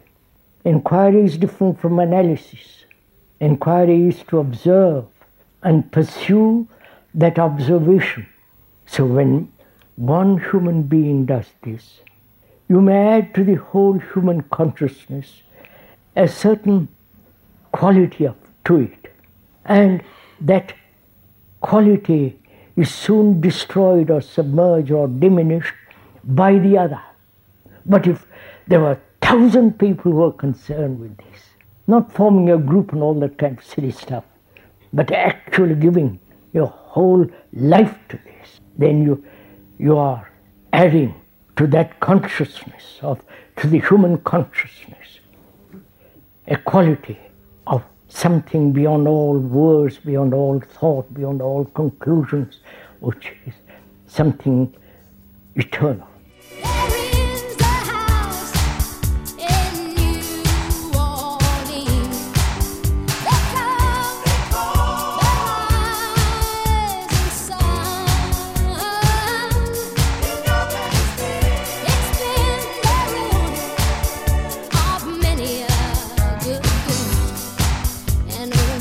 On the next Extra Environmentalist, Hawaiian slack key guitarist Makana. So I unbuttoned my shirt at some point, my jacket, and I revealed Occupy with Aloha. And I quietly went into the song. And I played it straight through, and my heart was racing, and I didn't get kicked out. And I had reactions from some of the world leaders, and fortunately, Obama, who was in charge of the dinner, he was the host, was busy talking. And if he had been listening, I think that he would have signaled to his people to have me stop. But because him and his wife were busy engaged in conversation, and the other tables were kind of just sitting there, I was able to play it. And so I went back into some instrumentals, and finally I got a lot of courage, and I decided to play it again, and I went into a really long version, and I just kept playing and switching verses and doing the choruses, and I played it for about 40 minutes. And it was a run. I mean, for those of you who haven't heard the song, it's lyrics like, from underneath the vesture of law, the lobbyists at Washington do gnaw. At liberty, the bureaucrats guffaw, and until they are purged, we won't withdraw.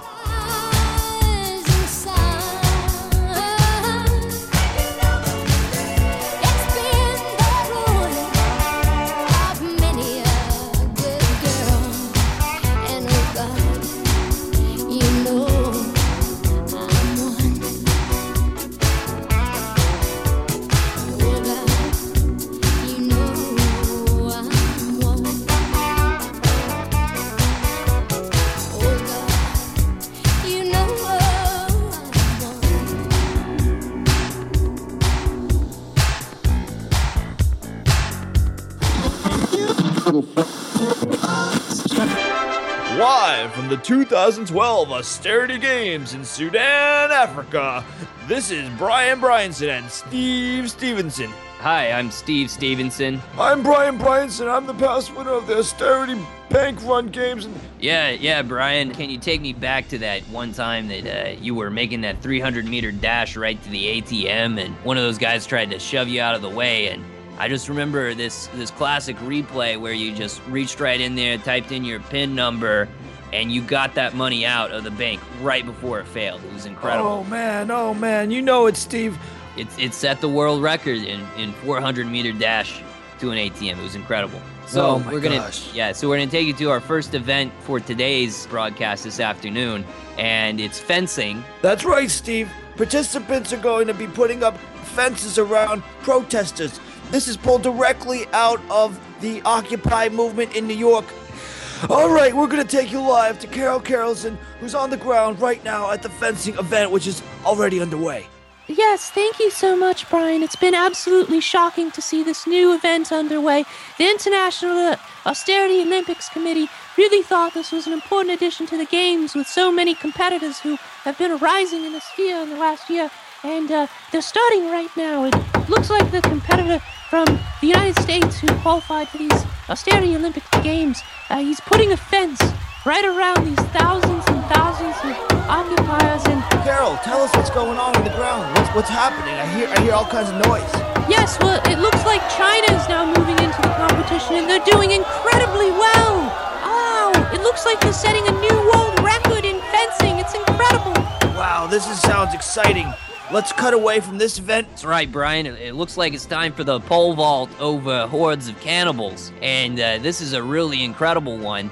I'm actually going to be commentating this one live here. It looks like the athlete from France is getting ready to pole vault over these cannibals.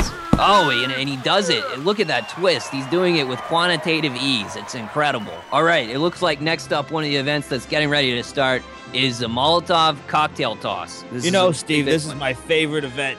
When they light those bottles on fire, I just can feel the energy just pulsing out of those bottles. The Olympic Games that are about to occur in London, while their actual image is the torch, for the Austerity Olympic Games, our image is the Molotov cocktail. And we light a Molotov cocktail and run it all through war-torn countries all around the world. If we could show one person the power of a Molotov cocktail in the hand of a teenager, I think we've done our job. Yeah, absolutely. And we're going to take you live to some of that Molotov cocktail run right here. Yeah, so Brian, we're here in the South Sudan, and it's incredible. This has been the greenest austerity Olympic Games that have ever occurred. Tons of LEED-certified gentrification has been built here in the South Sudan, and it's really matching the standards of the finest green building construction that the Sudan has ever seen. It's really incredible. So thank you to the International Austerity Olympic Committee for making sure that these are the greenest games ever. Now, for my favorite event, it's coming right up, the bank run part of the Olympic Games, and this is just, my favorite part when all these candidates line up, they run 400 meters, they jump onto that ATM. There's all those obstacles that are just going to jump out at them, and it's going to be real tough. So, yeah, that's right, Brian. We're going to toss it over to Sarah Sarensen, down on the ground. And here's the gun, and they're off, and they're spinning off to a fast start. Greece sliding in behind them. Right behind them is Spain coming right up. Oh, they're getting sprayed with pepper spray. Oh, it looks like Greece is getting sprayed with pepper spray real hard. Oh, they think he's down. Spain is on his way. Look at him go. He's making it into. Oh my goodness. Ah! We'll come back to you later, Sarah, for the awarding of medals, gold bullion. So we'll see how it goes towards the end. Up next, we've got kicking the can down the road. This is one of the most classic austerity Olympic Games. And today's competitors are the U.S., France, and China, all kicking the can down the road to see who wins the gold bar here. That's right, Steve. And, who's the favorite here is always the United States because they are, the core culture, and they're really kicking the can down that road. They have that Federal Reserve, which is amazing at printing money, and they can just kick that can really, really far. Yeah, and they're really good at leg strength, too. They can really just haul back and kick those cans. We're going to cut live here in studio to the Kicking the Can Down the Road competition. Let's see as the U.S. is about to kick it, and oh my God, that is setting a world record on kicking the can down the road. It's going to be several years before they even find that one. I don't think it's ever coming down. Right. Sweet cheeses in the basket of babies. All that's left for today's afternoon broadcast here from the Austerity Olympics in the Sudan is some of the award ceremonies, and looks like there's a few countries who have done really incredibly well in the looting triathlon, and they're about to get awarded AAA debt rating. That's one of the biggest honors this game has to offer is the AAA. And the athlete from the UK is up on the podium, and clearly it looks like he's very excited to be accepting a AAA debt rating. It's definitely something that his country does not feel that they deserve,